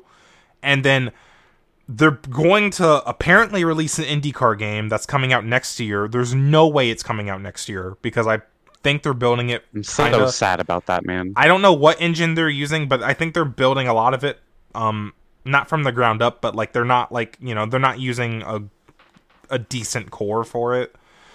So that's going to be a disaster. People will buy it because it's going to be the first IndyCar game in 20 years, but it's going to be a disaster. So I'm just curious what they're going to do for a NASCAR game this year, because again, they contractually have to do something. Unless the DLC somehow counts, which I don't think it does. I wonder if it does. Because Eutechnics did NASCAR Unleashed in 2011 when they didn't have a NASCAR game. Well, actually, no, they did. They did. That game technically did release in 2011. I'm not sure, but I don't know. It's going to be really interesting to follow. I feel like at some point, NASCAR, IndyCar, they're all just going to get fed up with this. It's just like, why are we wasting our time here? When you could get EA to do something. EA would at least do something. Yeah. And even, I know this isn't what we want, but like, the IMSA license is over with Forza. Like, I was watching like an Xbox game announcement thing they were doing a few weeks ago, and IMSA was front and center with hundreds of thousands of people watching it. That looks good. And I want to play it. Yeah. I want to buy Forza when it comes out, because I just want to do some IMSA. I don't know how realistic it's going to be, but hey, I want something. Right. Like, I don't know if that's what people want, but like, Forza's a major brand. Like, that, like, that'd be something. I mean, be better than a game that doesn't work. Yeah. I'm glad you bring that up. I don't know. Because NASCAR is a brand that does not deserve a developer like Motorsport Games. You do not want to be associated with that either. F1 is associated with EA. That makes sense. It's like how the EA is associated with the NFL. It just makes sense. Yep. The top brands interact with the top brands. NASCAR needs to interact with the top brands again, whether that's EA, whether that's I don't know, who else even makes like video games like that? I don't even know. Like, maybe that's the problem. Maybe really no one like is making sports games. I only know EA. Right. I don't know. But an EA, you get it on every platform too. I don't think Switch, but like you get it on PC, PlayStation, and Xbox, so you get the widest audience that way. Yeah. So I don't know. I'd be fine if they went back to EA personally. Like, I'd play it, it'd be playable. My one concern would be is that they would get spread too thin, like Codemasters, who is owned by EA. They would get too spread out, and like the F1 and NASCAR games would go down quality. So maybe they should do like a game, then 3 years of updates for the new year, and then they come up with a new one that was like really quality. What they normally do, they do. But yeah, what they normally do is like money. what the F1 game they've been doing. They just focus on something to improve every year, and then everything else kind of stays the same. Which, like, I get that kind of sucks, but I also really enjoyed It's Breaking better than Point, nothing. so I enjoyed the Breaking Point story mode. So I don't know, man. But then like career mode was left Yeah. untouched, and people are really mad about it. So I get it. It's not perfect. That's just how gaming is, though. Like, especially with yearly releases, it makes money. But again, I'd rather be stuck in yearly release. Like, I miss the NASCAR Heat days, because NASCAR Heat 4 and 5 were actually kind of good, right? They were. Like, you know, we're getting these yearly releases, and they were making some subtle improvements. It definitely wasn't enough for what we would deserve, but it was at least we're getting games. I think a problem is that if you have someone come up to you, is like, hey, I know you like NASCAR. What's a video game that I should play? You would probably tell them a game that's at least 5 years old, if not like 2004, 2005. Like, there's not a recent one for them to play anymore. And that's a because big now problem. Heat 5 doesn't work anymore. That is a huge problem, So Heat especially 4 for younger people. Younger people are so into video games. If they are watching NASCAR, they probably want to play a NASCAR video game. Right? That's what F1 is capturing right now, especially, you know, with all their esports and stuff. That's so cool. Like, you know, if you're watching F1, you can then also watch the Drive to Survive Netflix series. You can also then play the F1 video game. Like, F1 as a racing brand has it right now. NASCAR, especially in America, should be at that level, and they're just not, mostly because of the video game stuff. So that's just kind of sad. Right. So, sorry if I went out on a tangent. I'm just very passionate about it, and I got kind of disorganized in my thoughts, but it's just really frustrating. Yeah. And no, you're very passionate about it, and I am too. Like, you and I are both really big into video games, and we both played them a lot, and it's an important area that NASCAR, IndyCar, they all need to be in. Media. F1's really the only one. It's media. Yeah. Yeah, you want to, you know, seize every little area that you can. But let me talk about NASCAR Heat 5. So I've been playing it again because, you know, it's the only NASCAR game that kind of works and is kind of modern. And that works with my wheel, but I've been having fun with it, and I've been using the 2023 mod. Now, the update that came out from Motorsport Games kind of broke the mod, so I had to be like a hacker and like roll back the update on Steam, which is, there's like guides if you want to do that if you're curious, but or you could just DM me. But it was cool. So I have the 2023 mod working. I have the next gen cars. It's pretty cool. I design my own paint schemes because I can mod the PC version. I had a problem though.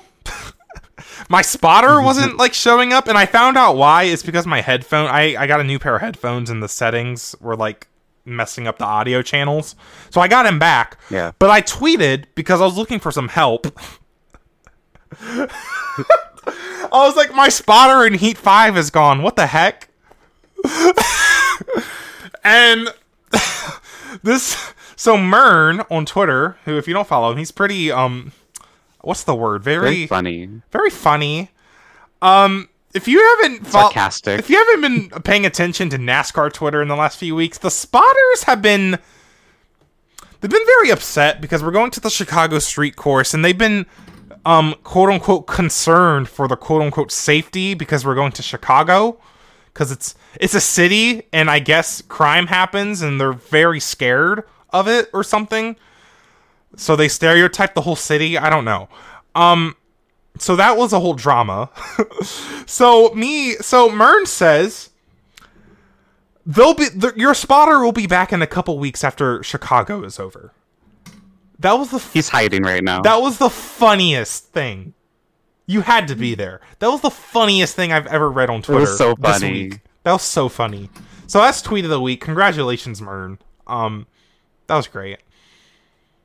Love it. That was great. Oh my god. So, speaking of NASCAR, we're gonna go ahead and take a break, and then we're gonna talk about NASCAR at Nashville, and how wonderful NBC was. So we will be right back. Welcome back to the Gay Racing Podcast on NBC. We're gonna talk about NASCAR at Nashville. Big opener for NBC. We'll just I mean, honestly, we'll just go ahead and get right into it, and we'll talk about NBC a little bit later. But the man of the night, the man of the whole weekend, actually kind of was Ross Chastain, because he surprisingly got his first career pole. I didn't realize he never won a pole before. Me neither. Trackhouse never had a pole. It's crazy. Itself. So, but yeah, so first career pole for Chastain and Trackhouse, and they went out and they didn't dominate. Certainly not dominated, but he ended up getting the win at Nashville last night. And, you know, we've been talking about Chastain a lot. He was the main character in the first kind of stint of the season. He was what people called the villain, but as I called him, he was the villain without power. He didn't really do anything threatening. He wasn't winning races. He was just wrecking people recklessly and giving up a bunch of chances to win, right? He should have won Darlington, right? Right. But then here he comes to Nashville. And not only does he just win the pole, which is just obviously uncharacteristic for him. He's never won a pole before. And then he runs this race and he loses the lead early, but he's keeping himself in good position. And you kind of look at the later stages of this race.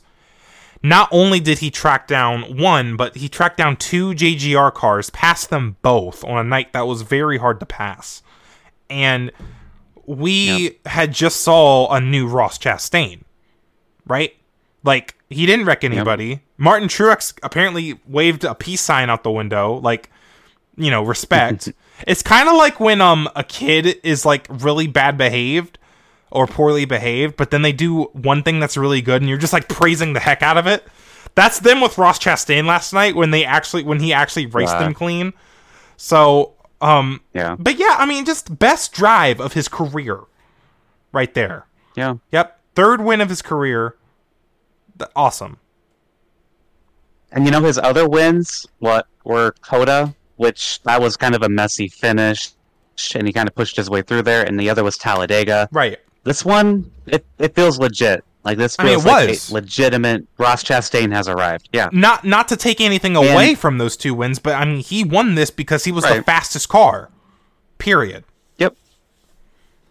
And something that stood out to me in those closing laps, not only did he pass Hamlin, which, by the way, this might be the first clean pass he's ever made on Denny Hamlin, and then he passes Truex, and he's aggressive, but not in a dirty way. And the thing I point to most is that 3-wide pass he took on the lap cars. Splitting them. He cut through the middle, split them, and it helped him maintain his gap over Truex. Because Truex was catching back up to him because of lap traffic. I think a lot of those lap cars were paying back Chastain in a way by holding them up a bit. But Chastain was patient, and he was aggressive when he needed to be aggressive, and I don't think we've seen that from him until at Nashville. And that's what we need. If you're going to be aggressive like that, I think he's finally, at least for one race, he has found the right balance. And I respect it. Like, that move was so impressive. Because we've been seeing him, I mean, we saw Rick Hendrick call Ross Chastain out publicly as well as other people in the industry, as you know, did too. Justin Marks even said like something publicly, like, you know, he needed to just chill, stop, you know, losing these opportunities. So we saw that happen, and we saw how it affected Ross Chastain. He was slower the last few weeks. I believe he lost the points lead, right? Like, yep. So you know, that obviously affected him. You know, for him, reeling that aggression back in made him slower. Or just made him have poor performance. Maybe, especially I think with how you have to race in the Cup Series, where you have to be aggressive to get some of these positions because it's so hard to pass. I think he struggled with finding that balance. But Nashville here this weekend, and you know, that's where Trackhouse, that's their home, right? That's their home, Nashville. Yeah, true. So just that energy of the weekend, bringing a fast car, showing up in qualifying, I don't know if it was that energy or if Chastain finally, maybe this off week that we just had too, maybe this off week was a great reset for that one team coming here to Nashville and kind of showing up at it kind of reminds me of when the Brickyard 400 used to come after an off week. And guess who always won that race? It was like Jimmy Johnson. It was maybe Jeff Gordon, or there was a stat. It's like whoever won that race after the off week went on to win the championship. We now look at Ross Chastain, and if he's able to turn Nashville into a commonplace thing that he does every single week, like what Martin Truex is doing right now, that's dangerous. That's a title contender, and not one that's going to need to ride the wall at Martinsville to get in there. Well, Ross Chastain has found his power that you said he was lacking before. This is a villain I'm scared of. If you want to even call him a villain. I don't know. He murdered a watermelon, so I guess he's a villain. God. I don't know what else to say, because very impressive. There's nothing else. That's the thing. There's nothing to talk about. For once, Ross Chastain won a race, and yet there's almost nothing to say about him for once. Because it's just like, he won because he was the fastest guy. That's it. And he doesn't want to be the villain. He doesn't. He's made that very clear. Yes. And it impacts him a lot when people talk bad about him. And like you said, it impacted his speed. And he was so emotional when he won that race. I think he proved to himself that he can do it, too. Like, not only do you not have to wreck people, but you can just, win on speed. I've called him out on this show, too. Like, I was saying, you're not sorry for wrecking people because you keep doing it. And I think now I more believe him that he just didn't know how to tone it back and still be good. I think he finally has figured something out in his racecraft, and that's just such a complicated thing anyways. There's so much that goes into driving these race cars, being calculated, aggressive, and fast.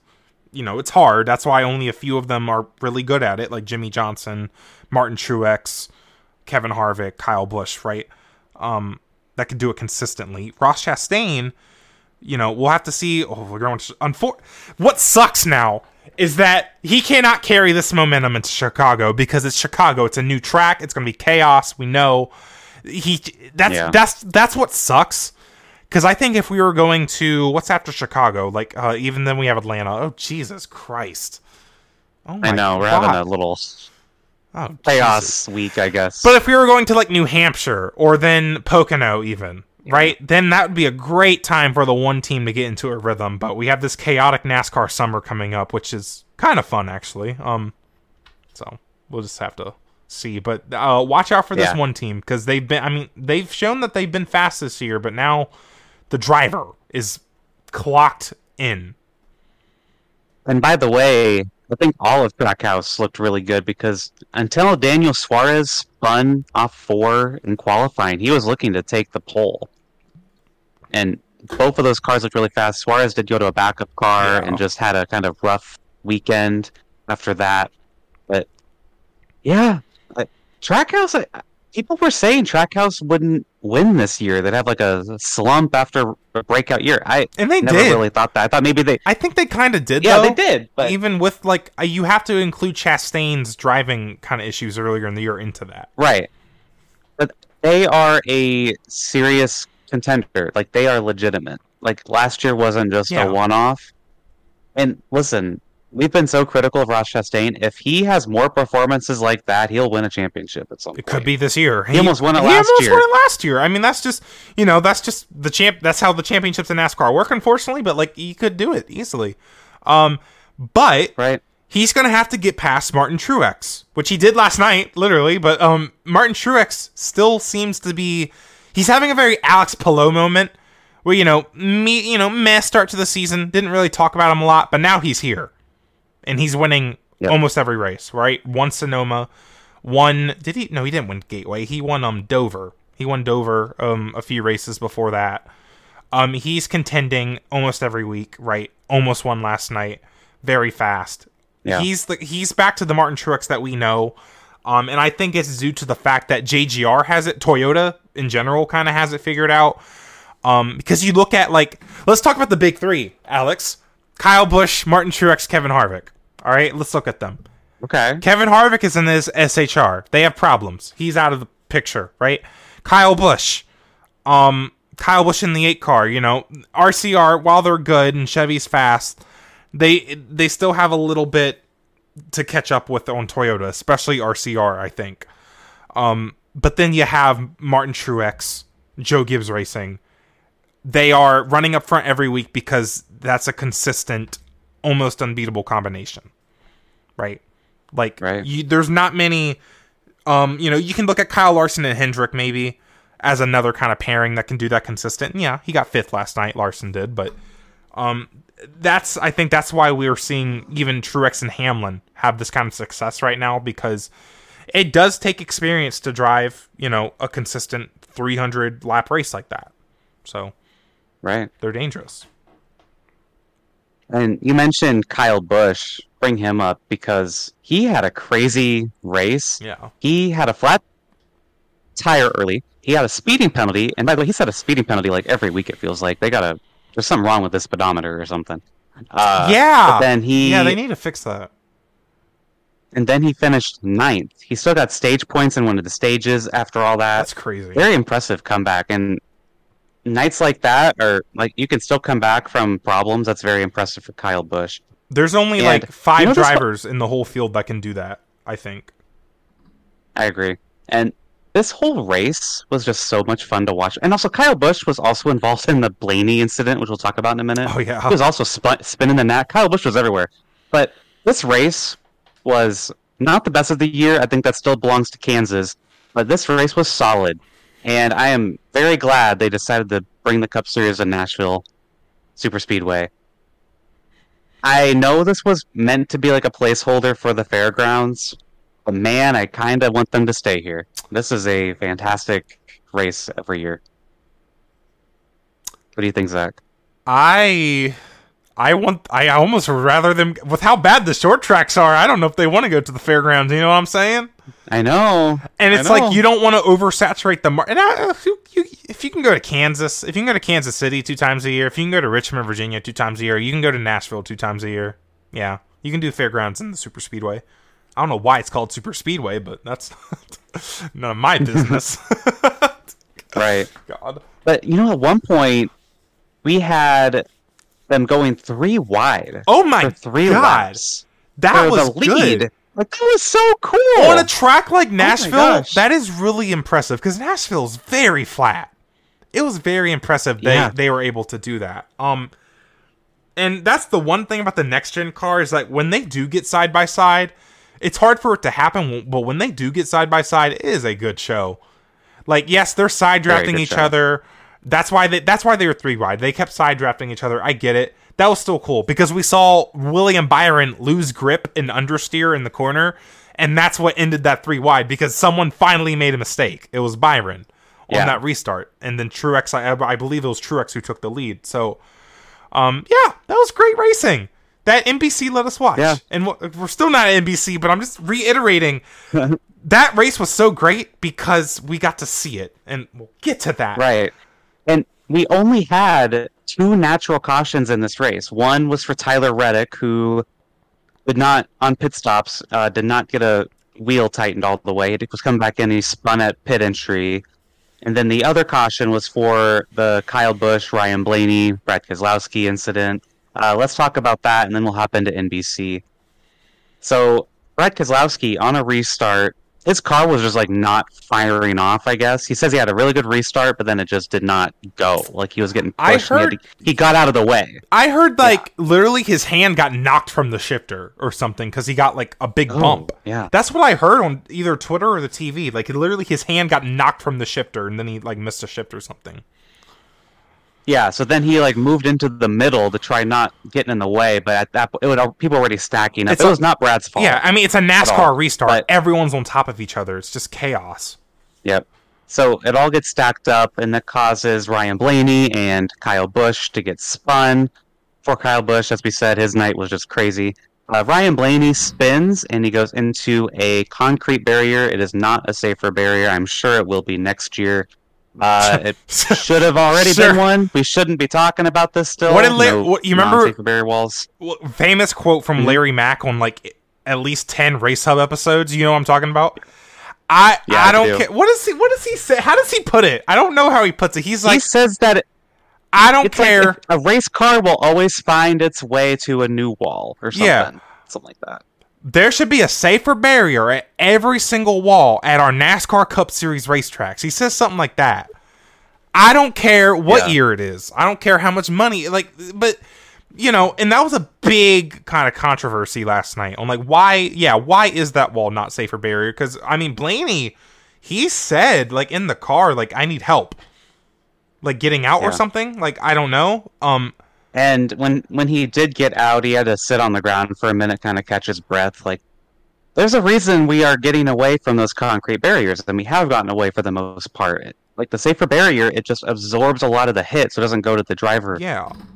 And that is a spot where, how was this? It's a huge oversight by NASCAR, SMI, and Nashville Speedway. That spot at every racetrack. I mean, that same part of the track at Daytona is where Kyle Busch broke his leg, right? Like that inside of exactly. like the stretch after the tri-oval, like, and that also that's on a restart. They're not even going full speed, mind you. That's on a restart, and that hurt still hit. Like that is kind of concerning, and there should be safer barriers literally everywhere. I bet that's just kind of an what's it called? I bet that's just kind of a thing of Nashville being like, you know, how it wasn't really being raced on for a while. Maybe it's like they didn't have the money to invest in that. I bet that's why. Right. I mean, and this track sat dormant for like 10 years or something. So I'm sure it's something with that, but it's still such an oversight because so much has happened since they last raced there. They should have had this. I'm sure it will next year. I'm sure Blaney himself said that he would pay it. He would pay for the safer barrier. That's what he's got to do. But that's funny. Unfortunate. I hope he's okay. Yeah. There was some speculation like, oh, who's going to replace him? I hope he doesn't need to replace. I don't even want to talk about that. But you never know. Like, but, you never know. I didn't even think about that. That's oh, God. Like, Gregson was out for a race after his incident at St. Louis, so now he's back. But it's just what? I forgot. He was? Yeah, Grant Enfinger drove the 42 at Sonoma. I completely forgot. Yeah. Wow. Yep. Interesting. But okay. this incident, when Blaney hit the wall and everything, NBC, we'll go into our NBC segment, mentioned that there's going to be a new front end. You know how they redid the back end after all the concussions last year? Starting at Atlanta, they're going to have a new front end to make the front kind of collapse more for those head-on impacts. They picked a really good track to test that out at. I know! That's crazy! Yay! They're like, let's bring this to a super speed. That's literally perfect, though! Like, why? That couldn't be more perfect. NBC, once again, had a graphic. Like, you know their cutaway car? Which is like blows foxes out of the water. They showed all the changes that NASCAR made to the rear end. I learned so much about what they did. Because Steve They're Letarte. like, we took out these pieces and we did this, and Steve Letarte was narrating it, just as graphic. This is why they did this, and there's like this bendy part in the back, and that makes it so it'll bend easier and take more energy. I don't know. I learned a lot. It's on the NASCAR and NBC Twitter. If you're going to find it, watch it for yourself. But Steve Letarte is incredible. I'm giving Slay of the Week to Steve Letarte. Again, I think there's 2 years in a row in Nashville. Steve Letarte is Slay of the Week. I love Steve Letarte. Fantastic. He's probably the greatest NASCAR analyst right now. Yeah. 100%. Fantastic. Amazing at explaining things. Yep. And then he explained what they're going to change with the front. I didn't know they were even doing this, mind you. And I don't know. It was great.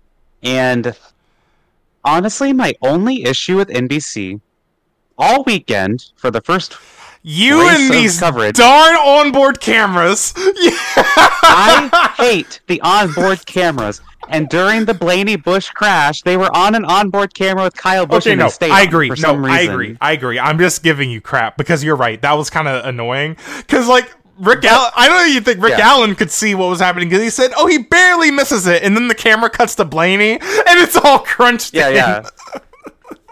Oh my God. That ain't his fault because they watch what we see, basically. Yeah. But that's my only complaint. That's it.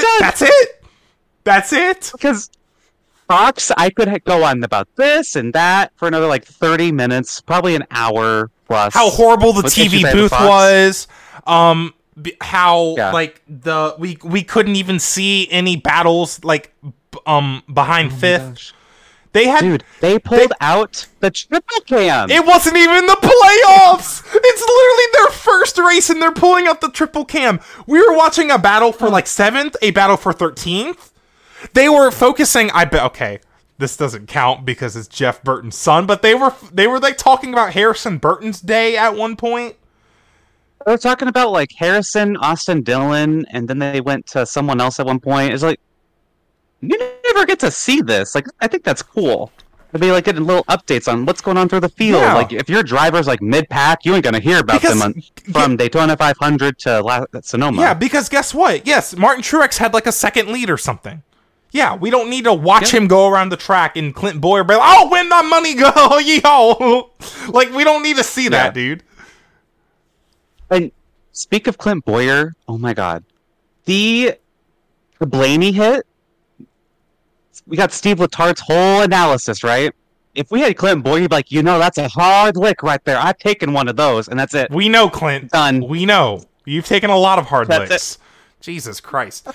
But that's No, all the analysis we would get. Alex, no, Clint would have been yelling at the producers to get the camera on the wreck. He would have been yelling at to get the camera on the wreck. That's what he would have been doing. Jesus. Yeah, so then he could yell, put it out, so we can use it for a segment in pre-race. That's it. That's all he wants it for.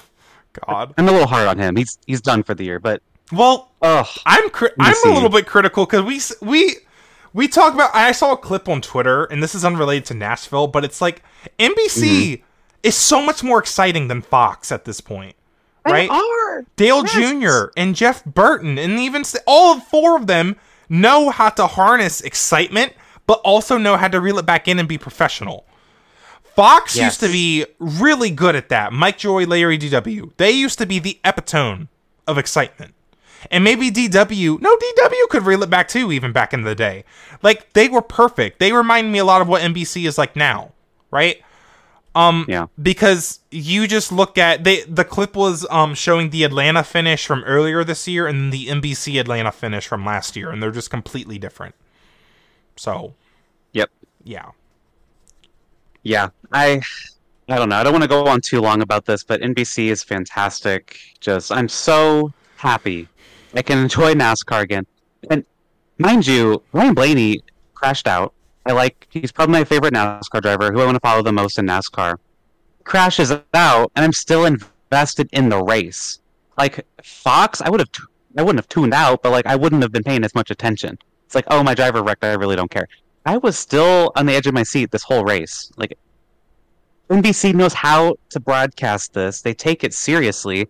And by the way, this felt like the second biggest race of the year because of how NBC was covering it. They sold it. It was just like a big deal. They made the Xfinity Series race feel like an F1 Grand Prix. Like, when they were doing the Jeff Burton and the Jeff Burton and Dale Jr. grid walk that they were doing as the engines were firing, which was so hard. That was cool. So cool. They made the Xfinity Series race feel like an event. And that's crazy to me. Like, I haven't cared about Xfinity all year. But then they made me care. Like, they wanted me to they gave me a reason to watch. God, imagine if they did trucks. I would actually watch a truck race. Oh my god. Like, I do not care about trucks. I don't think I watch tried. a single truck race the rest of the year. I tried watching trucks Friday night. I tried so hard. I couldn't. I didn't. But also, they kept There's wrecking. no reason they to, kept wrecking. That's why honestly. I turned it off, though. So, yeah. And another thing about NBC, they had a post-race show that was 45 minutes entirely on NBC.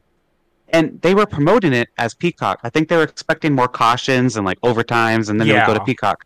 No, this entire thing was on NBC. So they gave you like a full hour of content on big NBC. So most of the time this will be on Peacock. But like that is so cool. So cool that they did that. And you get interviews, and Kyle Petty and Dale Jarrett are amazing. Just all around fantastic stuff from NBC. And also, another thing to log on Fox, I guess, their post-race show feels cheap. It's not fun to watch at all. I turn it off immediately. NBC's also is not fantastic. existent. Marty Snyder hosts it. Fox Great. barely does Well, yeah, post-race. Fox half the time doesn't even have one. But if they do, it's in their cheap-looking Race Hub studio. It's all green screen. It doesn't. Yeah, I just don't like care. Kyle Petty and Dale Jarrett in the pit box At the track. That's more genuine. It's more effort. It shows that they care, and it just feels They better. care. It feels better. Why Yeah. are we looking at these people in a studio? Like, it's just weird. Right. So Yeah. One more thing. It was a Sunday night race. What did we think of that?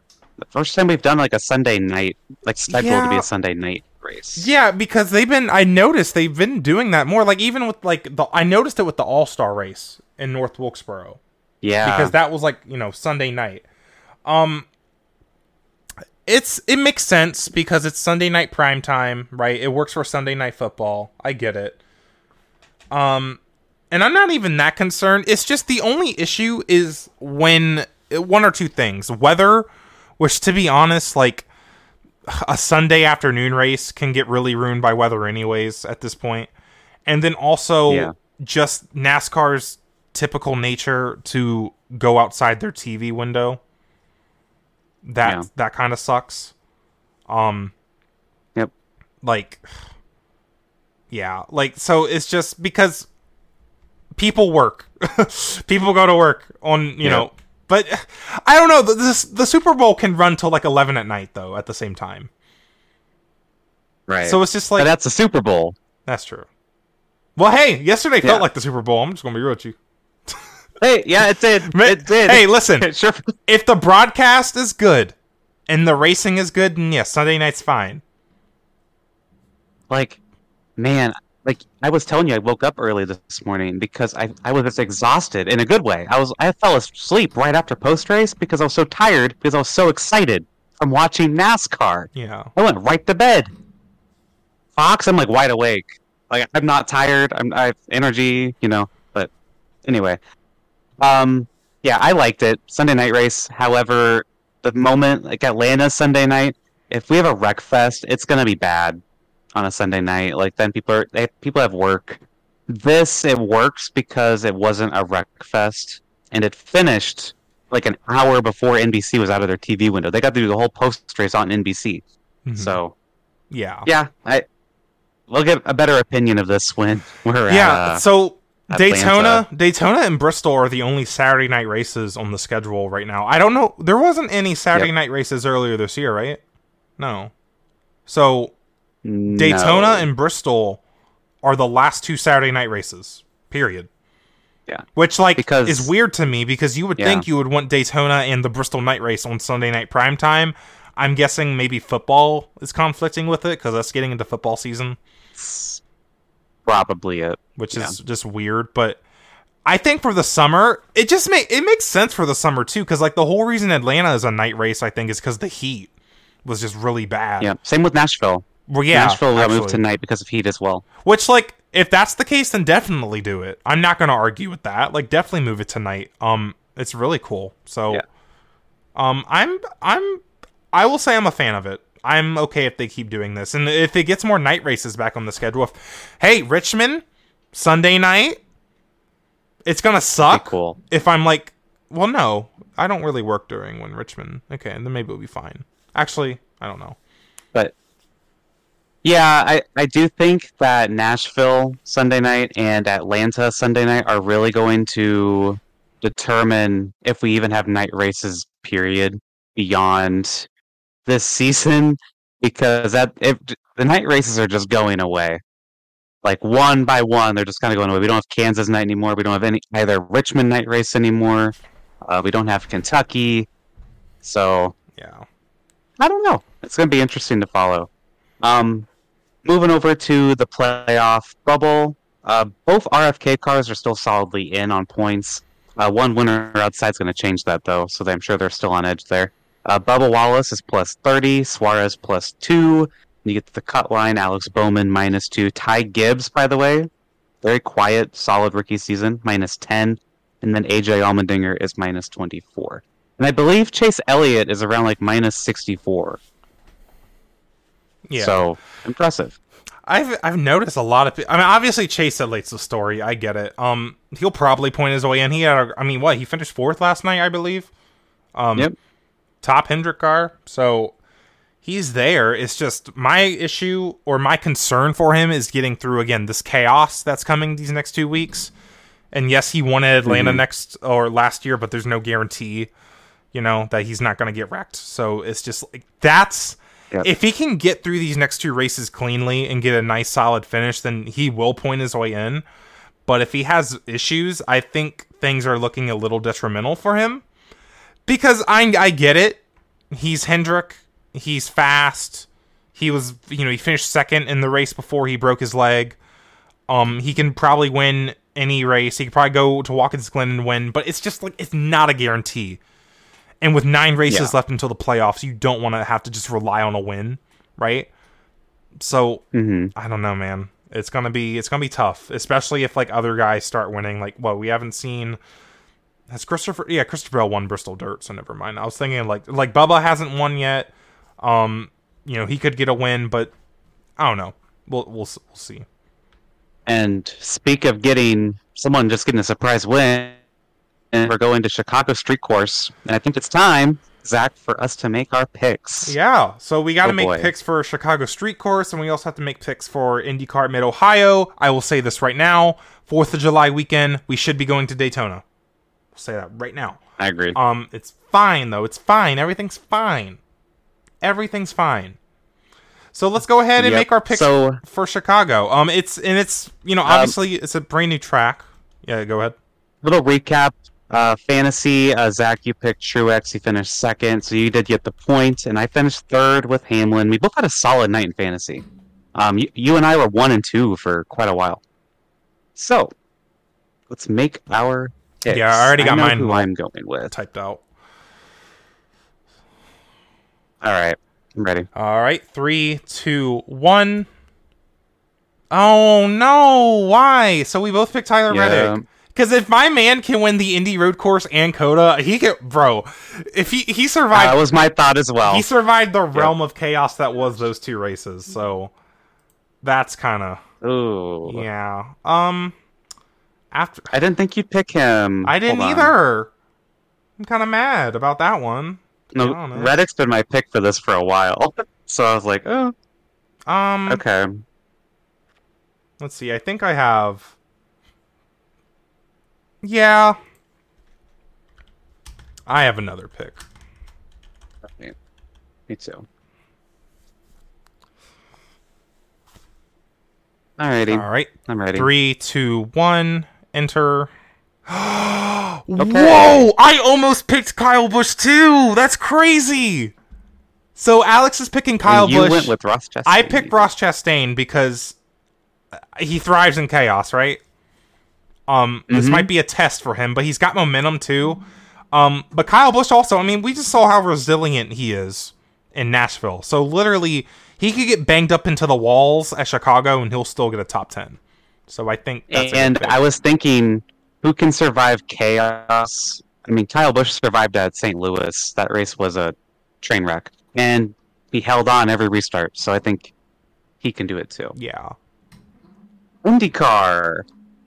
Mid-Ohio, points there. Points for NASCAR, by the way. You have 12 points, and I have 9, so you have a whole win over me over there. And then Mid-Ohio, I have 12, and you have 3. Last time out, I got 2nd with Newgarden, and Ericsson, you got 6th. So you are in dire need of points still. Yep, I gotta keep trying, plugging away, hopefully, but I got my picks hyped out. Yep, me too. All right, 3, 2, 1. Yeah, we both picked Alex Flo. No one's shocked. Whatever. Let's get that out of the way. Moving on.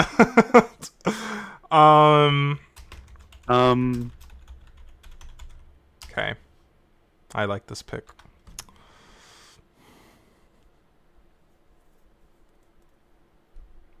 I'm waiting on Alex. I'm ready. Okay, cool. 3, I'm ready. 2, 1. Oh! We switched. We switched! Now I'm picking Joseph Newgarden, and Alex is picking Marcus Ericsson. Here's the thing about picking Marcus Ericsson, man. This off-track silly season stuff is, I think, negatively affecting him. From what I saw at Road America. Yeah. I just don't know if that's the move. I just typed Joseph Erickson in. Joseph, though, this is the time of year he really heats up. And I think he could just... It's true. If someone's going to stop Alex Palou right now, I think you look at Joseph. You look at Joseph. Yeah. Or maybe Scott Dixon. Yeah. I think Scott Dixon could just have a really good day at Mid-Ohio, too. But, yeah. So... I'm thinking you're going to see a Ganassi day. I know Scott McLaughlin won this race a year ago. Yeah. He's been kind of off lately. I don't know. He's just been a little off lately. Yeah, it's kind of weird. He fell off. He was my championship pick, but again, I don't know what it is. Yeah, it's probably a qualifying issue, though. We always say that with Penske. It's probably just a qualifying issue. But we'll have to see. That's the thing. Joseph could end up qualifying like 14th. Yeah, out of nowhere. True. Even though he's been Fast 6 lately. Yeah, I kind of forget how this race normally plays out because it's going to be hot, right? It's going to be hot. So tire wear is probably going to be. But there might be rain. I've heard there might be rain. Ooh, yes. Colton Herta. It could be a Colton Herta race. Herta. Don't want to do that though. I don't want to pick Herta. Who else is? I guess I could. I have points, but I don't. I feel like IndyCar never has rain races anymore, so I don't even know who's good at the rain. Yeah. Like, they really... I feel like Ericsson would be a good pick just because of his F1 stuff. Yeah. Grosjean, maybe. But Grosjean, who knows? That's hit probably or miss still right just now. Alex Palou. Probably. Yeah, hard to not pick him. That's why, obviously.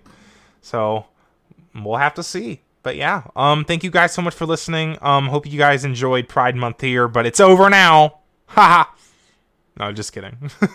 Or am I? I don't know. We're gonna change our profile pic to gray on July 1st. That would be really funny.